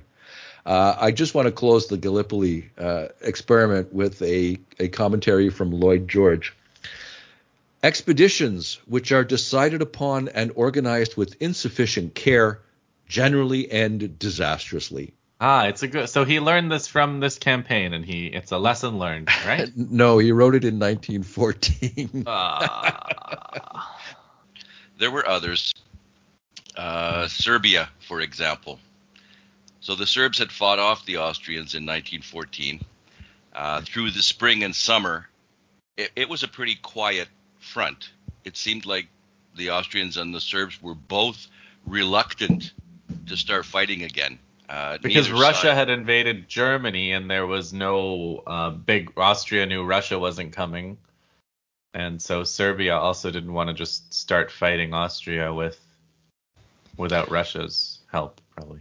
Well, they were down to about 200,000 men, and on top of that, they were devastated by a typhus epidemic. Across the country, or just in the army? In the center of the country, but yeah, the army and the civilian refugees that were with them. So Falkenhayn, the German war minister, had decided to eliminate Serbia once and for all. He wanted to open up a railway link to Turkey and also to bring Bulgaria into the war. So Bulgaria was offered the Macedonian lands which they had hoped to gain in the Balkan Wars that had been taken from them by Serbia. And German forces were sent there under Field Marshal Mackensen to organize the next offensive.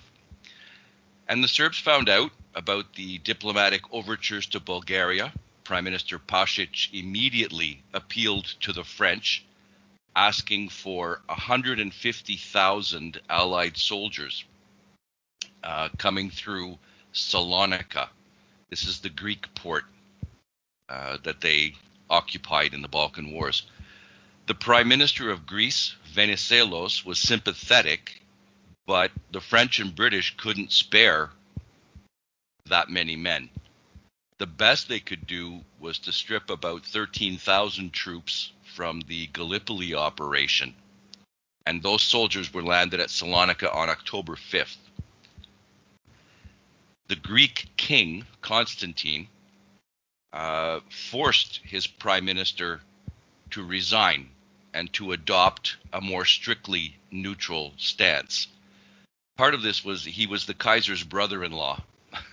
And I think part of it, too, was he didn't want Greece involved in World War I, at least not without some more concrete promises of what Greece stood to gain.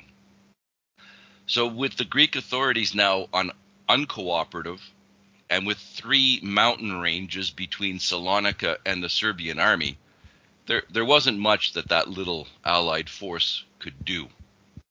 And in fact, a day after the landing, Mackensen's offensive began. It was expertly planned, it was kept secret, and then, according to Palmer, executed with meticulous precision. there's definitely this technical admiration for, whenever the Germans are doing something, historians or witnesses are impressed by their efficiency. The bombardment was highly effective. Belgrade fell 2 days later, and within 10 days, the Germans and Austrians had bridged the river, and 250,000 troops were advancing. The Bulgarians declared war on October 14th, and they drove towards Niš, which was now the temporary capital of Serbia, and a vital railway junction only 45 miles from the Bulgarian border. The French tried to move forward from Salonika. There was a skirmish with the Bulgarians by French troops under General Sarrail, but this is still 200 miles south of Kragujevac, which is where the Serbian army was concentrated, because that was their armaments factory, their only one. The citizens of Niš were apparently so cheered by the news that the French were fighting that they decorated the streets with bunting, and it was still there when the Bulgarians marched in on November 5th. By October 31st, actually, the Germans had captured Kragujevac. Mackensen was hoping to trap the Serbian army there, but the Serbs retreated. So first they went to Kosovo, and then they retreated out of their country into the mountains of Albania. Their only hope was to reach the Adriatic, where Allied ships could evacuate them. And at this point, there were so many refugees joining the troops that it was more like a nation on the march than an army. They just didn't even have a prayer of trying to stand and fight against the Germans, I guess. No, they didn't have the numbers or the weapons. And that retreat across the mountains in winter was an incredible ordeal. In one contingent, they went in 3 different columns. One of the contingents, 20,000 men and women died in the space of 3 weeks, killed by the terrible winter conditions, by typhus, or by ambushes by Albanian fighters. The king was there, 71-year-old king. So was the crown prince, Alexander. General Putnik, the commander, was sick. He had to be carried. And the Serbs also took along their Austrian prisoners. And they finally reached the coast at Scutari on December 15th. But they still weren't safe. Austria launched an offensive against Montenegro in January. And Scutari fell on January 22nd. The Serbians were already moving again, retreating down the coast towards Durazzo, now known as Durrës. Some of the older men were evacuated by sea, but the Serbs had to continue retreating to Valona, which was the best harbor in Albania. So the British Navy showed up, escorting Italian and French transports, and they began evacuating people. They took them to the island of Corfu, which the French had seized in January. Corfu is Greek. So Greece protested loudly, but the French went ahead and did it anyway. So I found this interesting. You remember how German violation of Belgian neutrality brought Britain into the war. French violation of Greek neutrality, nothing. Not even a headline. Some 10,000 more of the evacuees died on Corfu, mostly typhus. But by the summer of 1916, over 100,000 Serbian soldiers were moved to Salonika. So their country was completely occupied, but they weren't finished fighting. So that's like the Austrian war aim achieved right there. Yep.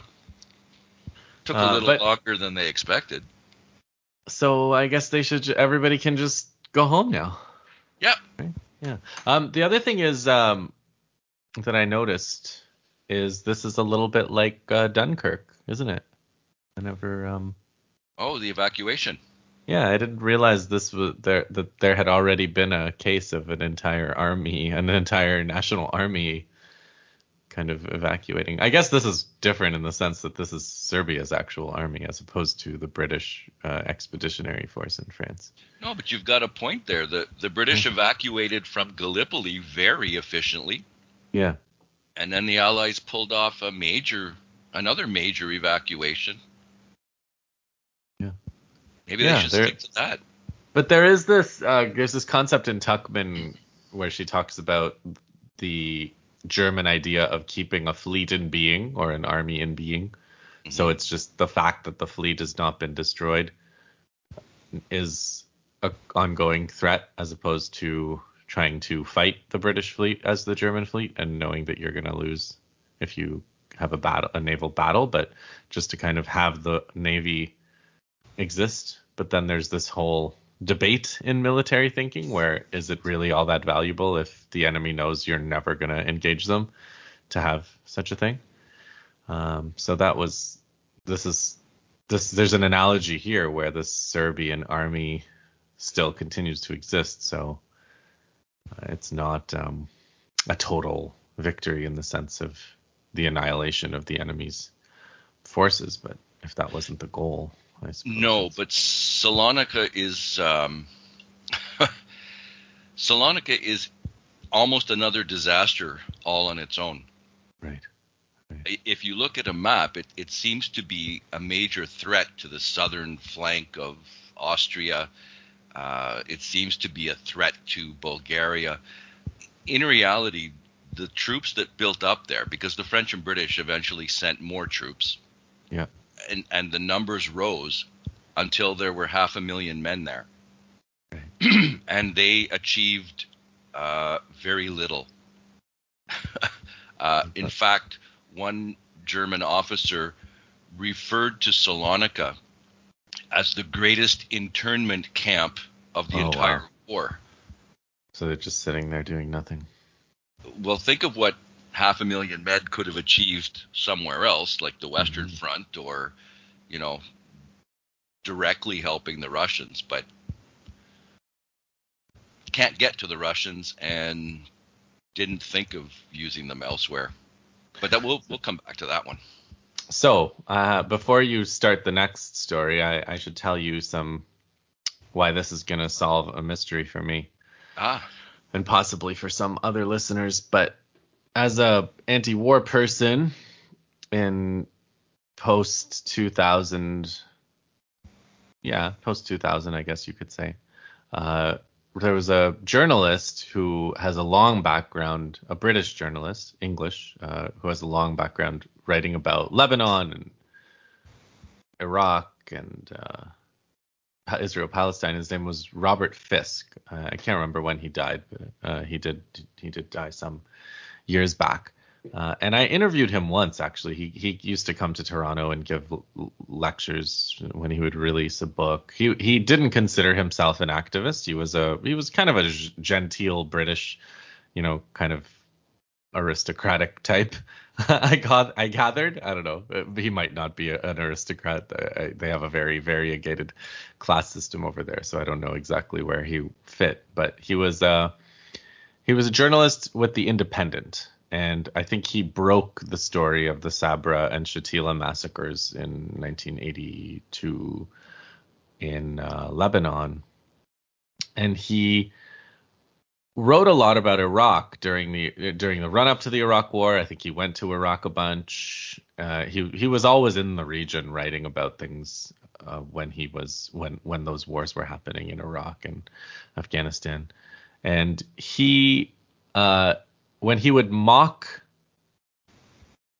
Tony Blair in particular, Tony Blair being the prime minister at the time of the Iraq War, who famously joined the Bush administration and joined UK to the whole war on terror, as despite being a Labour prime minister. So this was seen as a big betrayal by Labour for some of the Labour Party people.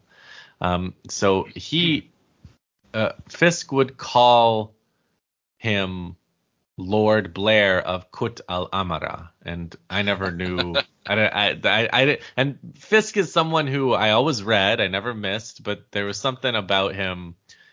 I always found him a little bit, I don't know, dismissive of Arab writers and Arab journalists, and so this is kind of a little bit of an Orientalist that he would mock people by. I assumed it was some kind of mockery of, like he was likening Blair to some kind of Eastern despot. So I didn't look into it further. No. But it seems like there's more to the story, and maybe I was being a little unfair to Fisk. So I will, with that Lord Blair of Kut al Amara, I think you're about to explain to me what that means, what the deal is, why that's funny. Did Fisk have a sort of genteel accent?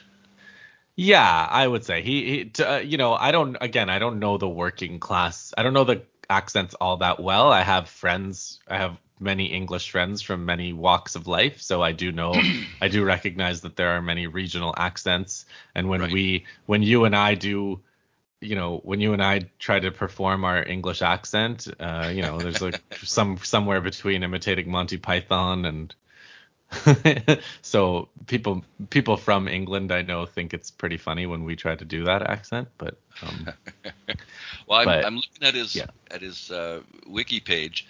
Yeah. He went to Lancaster University, but then got his PhD at Trinity College Dublin. Okay. So he's not an Oxford. I could tell he's not like an Oxford guy. No. But he's also not. He also wasn't. Kent. Okay, but he also isn't like he doesn't sound like a street. He doesn't sound like a street accent either to me. But did you know of his World War I connection? Robert Fisk? Yeah. No. His father fought in the First World War. Okay. And at the end of the war was punished for disobeying an order to execute another soldier. Wow. That's very interesting. Yeah. Fisk said, "My father's refusal to kill another man was the only thing he did in his life which I would also have done." You see how clever he was, though? He was very, very clever guy. Very, very clever. And, yeah. Well, your Kut al Amara reference, I would not have gotten before, we researched this podcast. Okay. But here's the story. So in October of 1914, very soon after the outbreak of the war, a single division, a depleted division of Indian troops, the 6th Puna, was sent to secure the oil fields in Iraq, still known as Mesopotamia at the time. General Sir John Nixon was in command. 3/4 of the troops were Indian and 1/4 British. And Mesopotamia at this time is a province of the Ottoman Empire, I guess. Except that the British had leased the oil fields and were in control, I think, of the railway building of that section. Right. And then there's, of course, the Baghdad to Berlin railway project. Yeah, and all the French investment. So the British are going to secure the oil fields. They easily occupied Basra, and then they established an outpost at Kurna, at the junction of the Tigris and Euphrates rivers. That was 46 miles further north. And since they didn't run into any Turkish troops, Nixon pushed 90 miles further up the Tigris to Amara. His task of securing the oil fields is accomplished. So why didn't they stop there? And the source that I read, A.J. Barker, says muddled thinking and doubtful wisdom. That's why they didn't stop. There were political reasons, I suppose. Prime Minister Asquith in the House of Commons, November 2nd of 1915, he said, "To secure the neutrality of the Arabs and generally to maintain the authority of our flag in the East." That's pretty nebulous Yeah, and also it's very curious how they go about securing neutrality, right? You secure neutrality by occupying somebody's territory as opposed Yeah. to, making a deal. We both sign a neutrality agreement. That's also a better That's way, correct. maybe. I know that they didn't do that in Not to East colonials. Africa either. Yeah. There's some indication that the British were afraid of a Muslim holy war that might threaten their Indian possessions. Yeah. And in fact, the Caliph, the Ottoman Sultan, did call for a holy war against Britain and France and Russia, but that didn't do much. So this operation is being directed from India, not from London.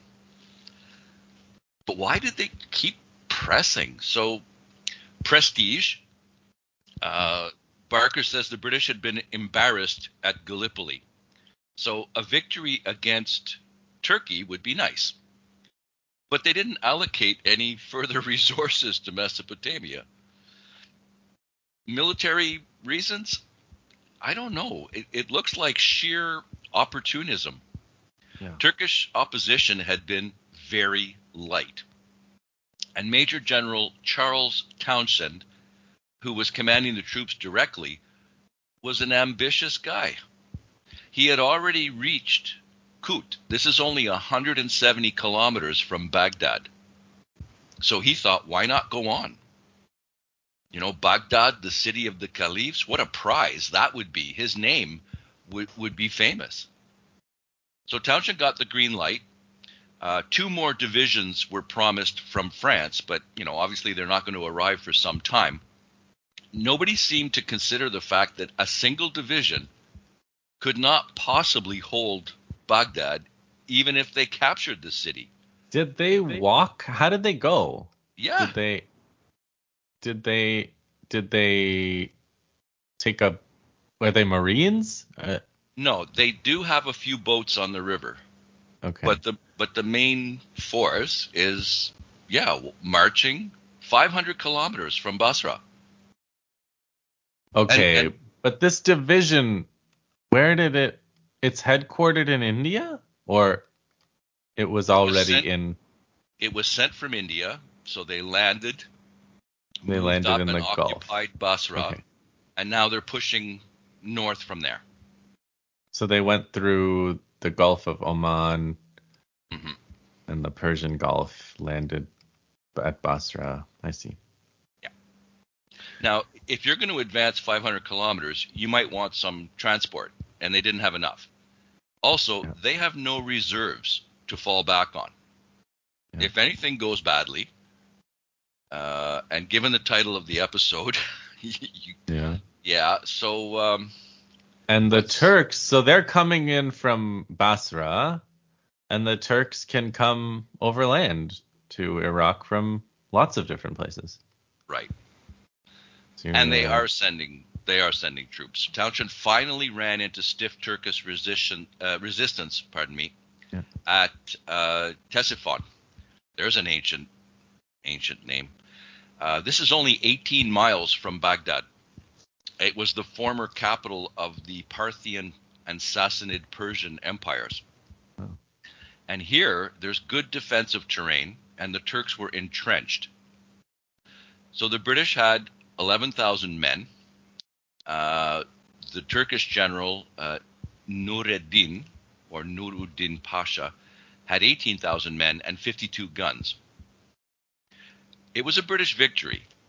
Turkish casualties were between 6,000 and 9,000, but the British suffered 4,500 casualties themselves. That's almost half of their men. So Townshend had no choice but to fall back to Kut. So no taking of Baghdad. There was indignation in Britain. The public had been following the progress of the campaign, and they were expecting to hear about the capture of Baghdad. Sure. So on top of this failure, there was a story that appeared in the newspapers that the wounded were not being looked after properly because the medical services were completely inadequate. The campaign was being run in traditional British fashion, on the cheap, or on a shoestring budget, if you prefer that expression. Barker says, piddling and parsimonious. Nice alliteration. So the public were angry at the failure and angry at this expose of, medical inefficiency or inadequate medical services. Mm-hmm. But the news from the Western Front overshadowed everything, and government censorship kept the worst elements of the story out of the newspapers. Townshend's men reached Kut early in December of 1915. The Turks followed, and within a couple of days, his division was completely surrounded. The troops were tired, but morale was still good because they had beaten the Turks, and they seemed to have trusted Townshend. Now, he could have retreated further, but he chose to defend Kut al-Amara, and actually Nixon, his commander, ordered him to do that. Unfortunately, the town wasn't prepared for a siege. Food stocks were limited. There were 5,000 or 6,000 civilians in Kut, and they had to eat as well. And for political reasons, it was decided to let them stay instead of expelling them. Now, it would have been cruel to kick them out of their homes, but it would have been a wiser military decision. Barker says it was a big mistake. For three weeks, the Turks made several attacks. Every single one was repulsed with heavy loss. And by Christmas, the Turks simply settled down for a siege. It didn't occur to General Nureddin that the British might have run low on ammunition, which they had. Wow. He himself received substantial reinforcements, raising his numbers to over 30,000. And a German general, von der Goltz, arrived. He had served with Turkish forces for 12 years in the 1880s and 90s, so he knew them. And they decided to leave a screen around Kut, but to set up a defensive line south of the city to defend against a British relief force, which they expected to show up. Now, the relief force was late. The cabinet had debated whether one division would be enough or if two would be needed. And That's a cabinet decision, not a military decision. To send them to send them that far, cabinet is debating this. Well, they have a committee of imperial defense, and a lot of the cabinet were on there. This is still in the days under Asquith, and the committee was simply too big. So they set up a subcommittee. That usually works well. So the relief force eventually came up the river, or beside the river anyway, and reached the Turkish positions at Sheikh Saad on January 6th. After 3 days of heavy fighting, the Turks withdrew about 16 kilometers. And the next battle was at a place simply called the Wadi on January 13th. And after that fight, the Turks retreated again 8 more kilometers. On the 21st, another battle was fought at the Hana Defile, a narrow strip of land. The British attacked and suffered 2,700 killed and wounded. This is of the relief force. The relief force. Yeah. So they're having to fight several battles to get there. And yes, the Turks are giving ground, but they're making you pay for it every time. Meanwhile, the garrison of Kut was in trouble. Rations were short, and the British were eating horse meat, which very few of the Indian troops were willing to do. Townshend was desperate enough to use the radio to contact religious leaders in India and obtained a dispensation for the Indian troops to consume what they called siege meat.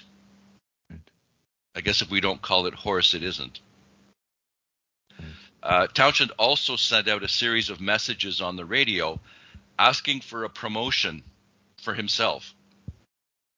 He wanted to go Major General to Colonel General. It's an interesting priority. Yeah. Turkish reinforcements arrived, and a new general, Khalil Pasha, took over. And he had heavy guns. They started to bombard Kut. And the Ottomans were seen unloading metal cylinders from a barge on the River Tigris. And they were assumed to contain chemical weapons from Germany. Townshend, in his diary, called chemical warfare a cowardly barbarism worthy of Chinese pirates. But Chinese pirates don't use chemical weapons. Only civilized people have used chemical weapons until now. Right. Also, I wonder what he called it when the British used gas. Winston Churchill, 1919. During the war. I do not understand the squeamishness about the use of gas. We have definitely adopted the position at the peace conference of arguing in favor of the retention of gas as a permanent method of warfare. I am strongly in favor of using poisoned gas against uncivilized tribes. Well, General Haig was in favor of using it against the Germans. I guess even civilized tribes. Yeah. Townshend apparently was rarely seen in the front lines. And while he visited the sick and wounded in hospital, it was pretty obvious that he preferred to visit British soldiers and neglected the Indian soldiers. So morale was sinking for a variety of reasons. The British relief expedition attacked again at the Dujala Redoubt on March 8th, and they lost 4,000 men. The generals were sacked and replaced. There were several more battles in April, and British losses mounted. Apparently they had aircraft, and they tried to drop food parcels and ammunition into the town. Obviously it wasn't much. And plus they apparently they frequently missed and dropped the parcels in the wrong places. That was the end of the relief efforts. You know, very interesting trying to supply from air. I know the aircraft were, by later standards, fairly small and didn't have much carrying capacity, but kind of foreshadows the failed attempt to supply Stalingrad from the air.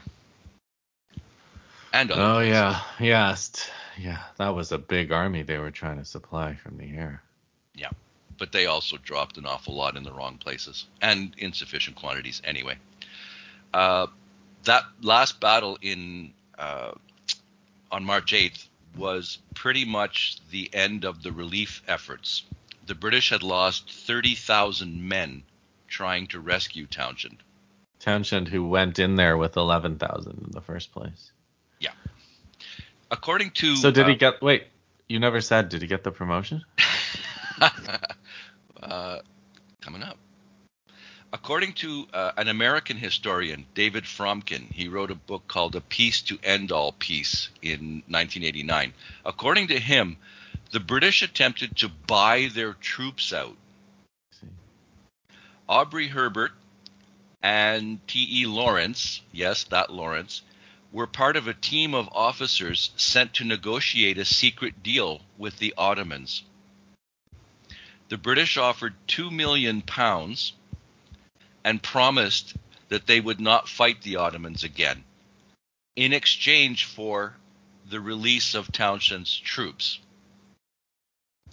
Enver Pasha at first pretended to negotiate in good faith, then publicized the offer and rejected it as a final humiliation. At this point, Townshend had no option but to surrender.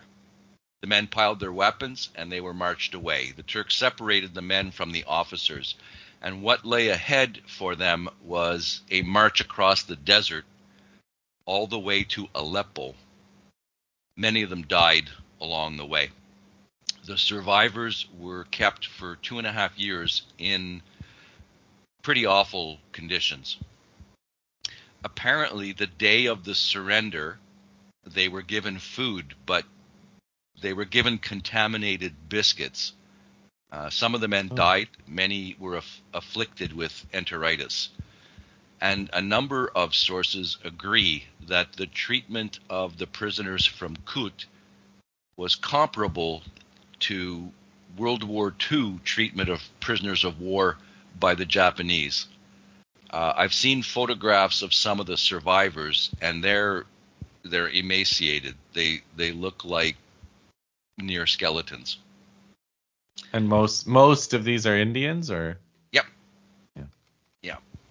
Some of the Indian prisoners of war from Kut later joined the Ottoman Indian Volunteer Corps under the influence of Deobandis from the Silk Letter movement.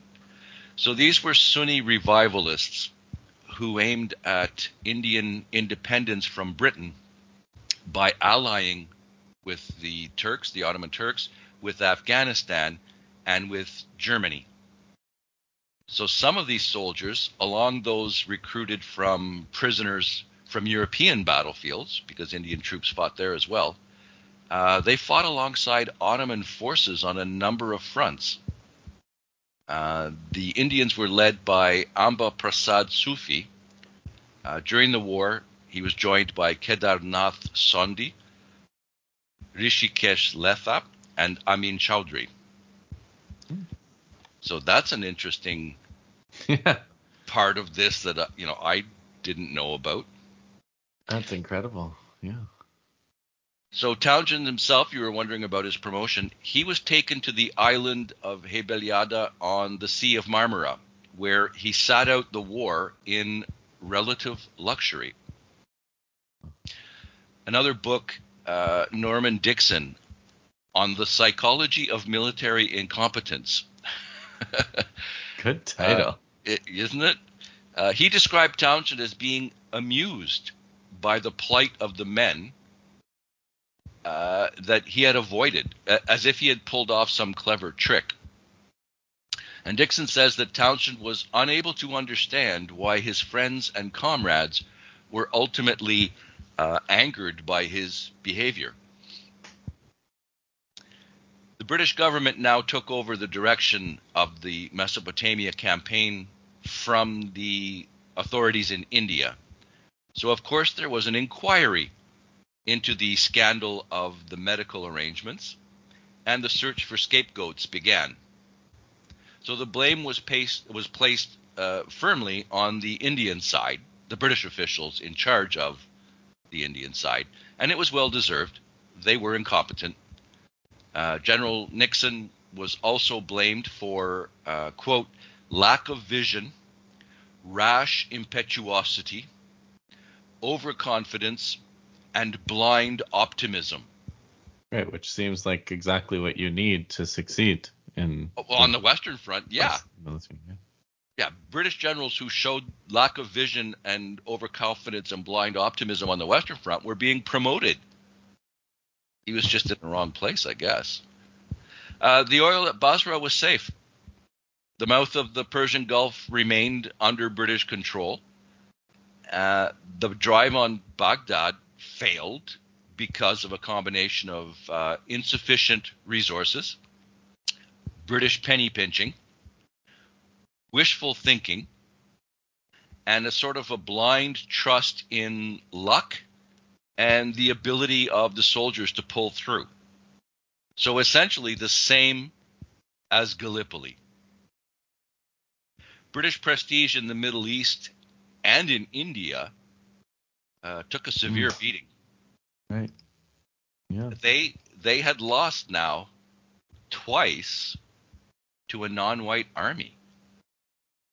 I mean, it may not be as famous a disaster as the Russo-Japanese War or the Italian invasion of Abyssinia, but if you remember how badly they depend on the perception of invincibility for their ability to hold on to India specifically, right?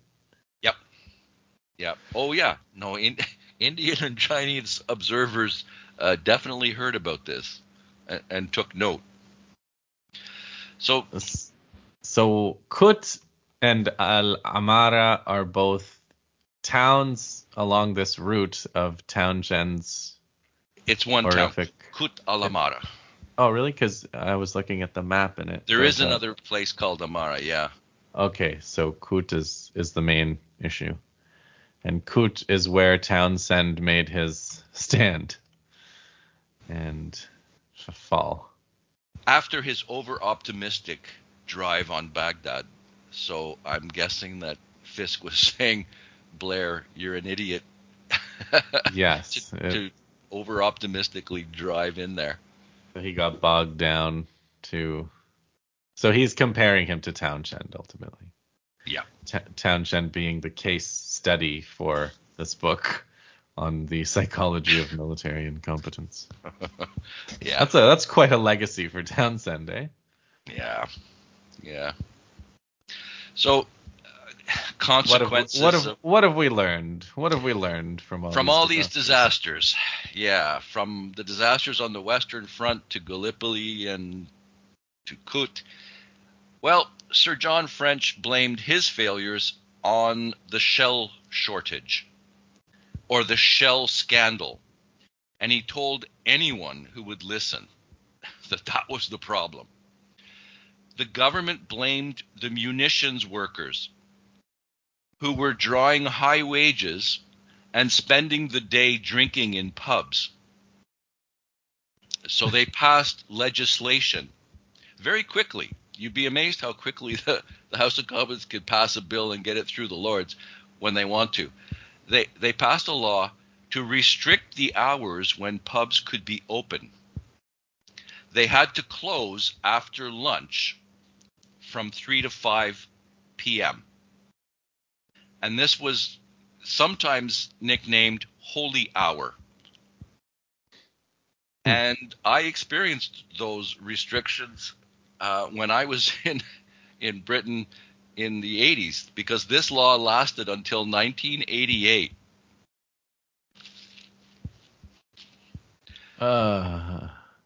Lord North. But the commanders were napping too. Oh my gosh. We're just, spreading the blame. Wasn't us. Yeah. Lord Northcliffe used his newspapers to place the blame for the shell shortage on Kitchener. Now, while this was mostly true, his allegations were unpopular. Now, the Dardanelles disaster and the failure at Kut together brought down the government. Admiral Fisher resigned. Asquith had to form a new coalition, this time with the Conservatives. One of their conditions was that Churchill had to be out. So Churchill was dropped from the Admiralty and from the cabinet. And he spent the next 20 years plus in the political wilderness, as they say. That's it, in the wilderness.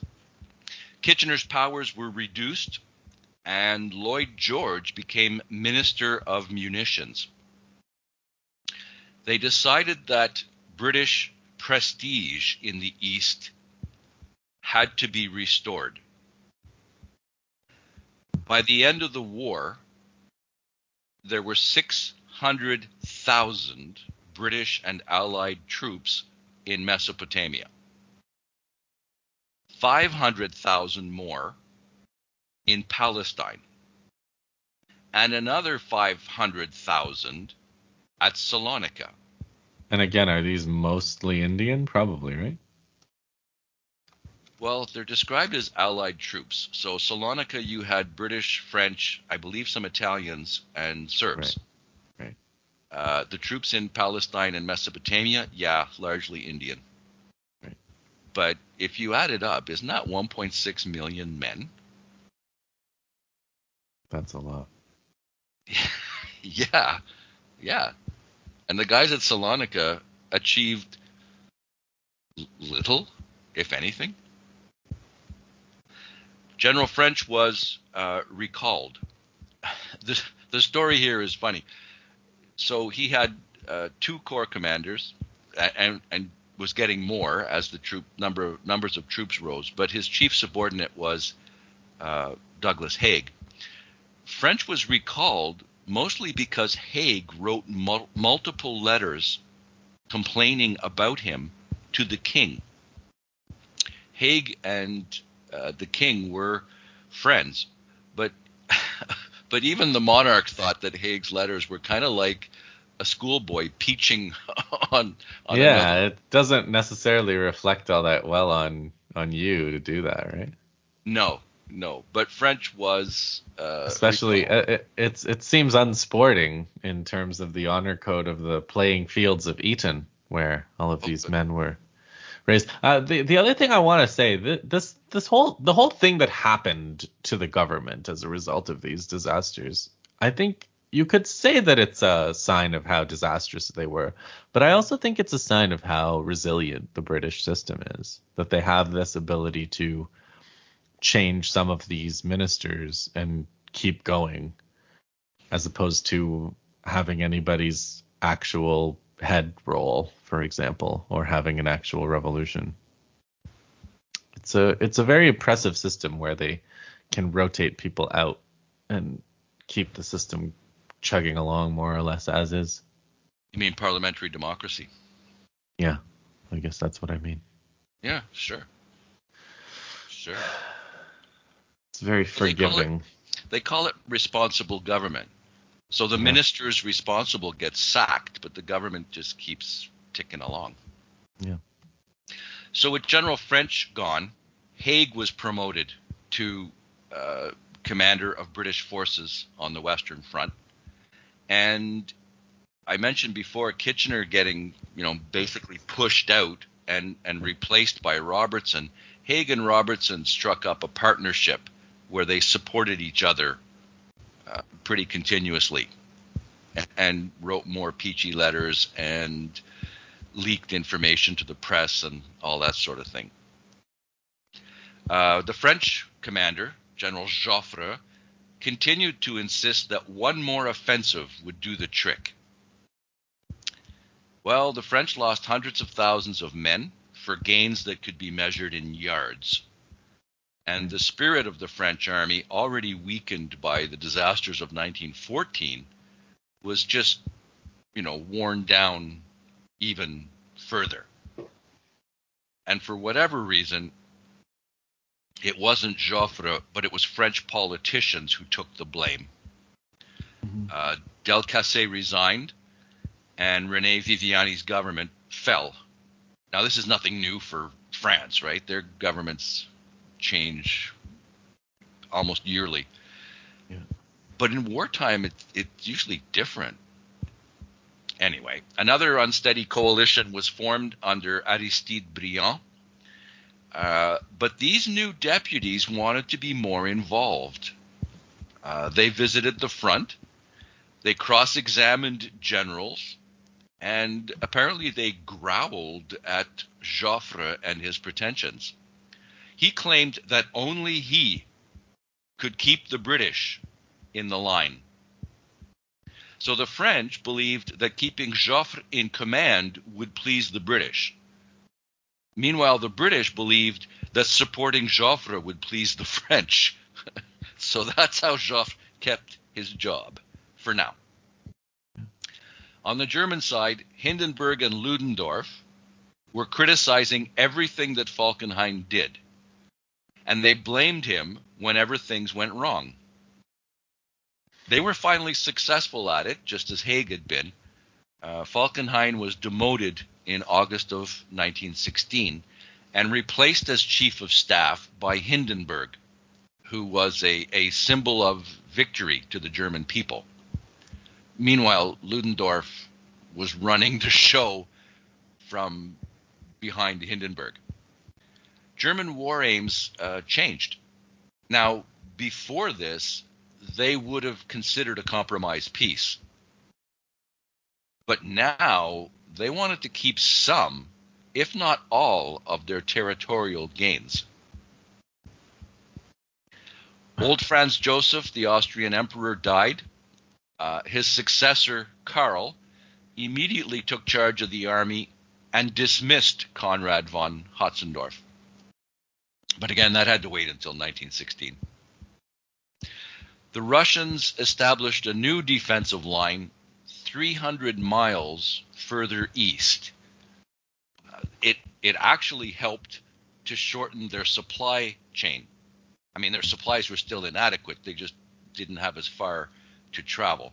The Russians had their own shell scandal, plus a rifle scandal. In some regiments, a third of the men didn't have a rifle. They upped their production, I think, to something like 10,000 a month, but that's not going to do it. That's a drop in the bucket. Yeah, because they have millions of men, so even to get 1 million rifles, that's 10 months. It's almost a year. Yeah. Now, the French and British agreed on one thing.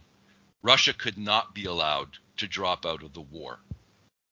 So they sent tons of supplies, first to Salonika, and then when that route was closed by the fall of Serbia, they started shipping them to Archangel, which is a Russian port on the White Sea, which is iced over 6 months of the year.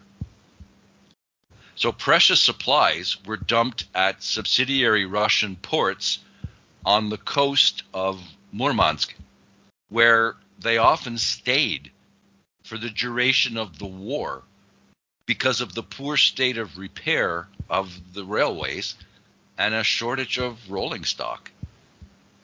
Supplies were also purchased in the U.S. and shipped to Vladivostok, Russia's port on the Pacific. Now that's only 3,500 miles from or more. So that's a problem. That's a new it's not a solution, it's a new problem. It's a new problem. So you can imagine how far they had to travel. The supplies had to travel by train. So apparently trains broke down in the middle of the steppes and were left on remote sidings, or even just pushed off the tracks, completely jettisoned, to be eventually pillaged by nomads and bandits. Wow. Logistics, Russian logistics is really something. Now, even if all of those supplies had arrived, the Russians would still have been short. According to A.J.P. Taylor, the spirit of the Russian army actually improved a little. Now they had something concrete to fight for, to liberate Russian territory. But Alan Clark disagrees. He says that defeatism was spreading. There were riots in Moscow. Troops had to be sent to suppress them by force. A mob in Red Square insulted the royal family, demanded that the empress be incarcerated in a convent. Nicholas deposed, and the crown transferred to Grand Duke Nicholas. And you know what? They had a point. That might have actually helped. Then Tsar Nicholas made a terrible blunder. He dismissed his uncle, Grand Duke Nicholas, and took command of the army himself. Now, never mind his own incompetence. He had no military knowledge. He had no plan. He just went to the front in person to cheer up the troops. Right. But when he left the capital and took charge, he got rid of the insulation between himself and the blame for further Russian defeats or failures. Yeah, I've read that in other sources on the eastern side of World War One. Yeah, so now you can't scapegoat anybody because you're in charge directly. And the second reason this was a terrible, terrible mistake, he left his wife, Empress Alexandra, in charge back in St. Petersburg. And that meant Rasputin. We'll probably cover this thoroughly in a later episode. We will. Well, great stories, but also pretty key stories in determining what happened later. So the disasters of 1915 led Tsar Nicholas to make further an disastrous decision. So yeah, again, seems like there's lots of disasters and lots of different allies, and Russia is the one that pays the biggest price in terms of the regime being replaced in a revolution.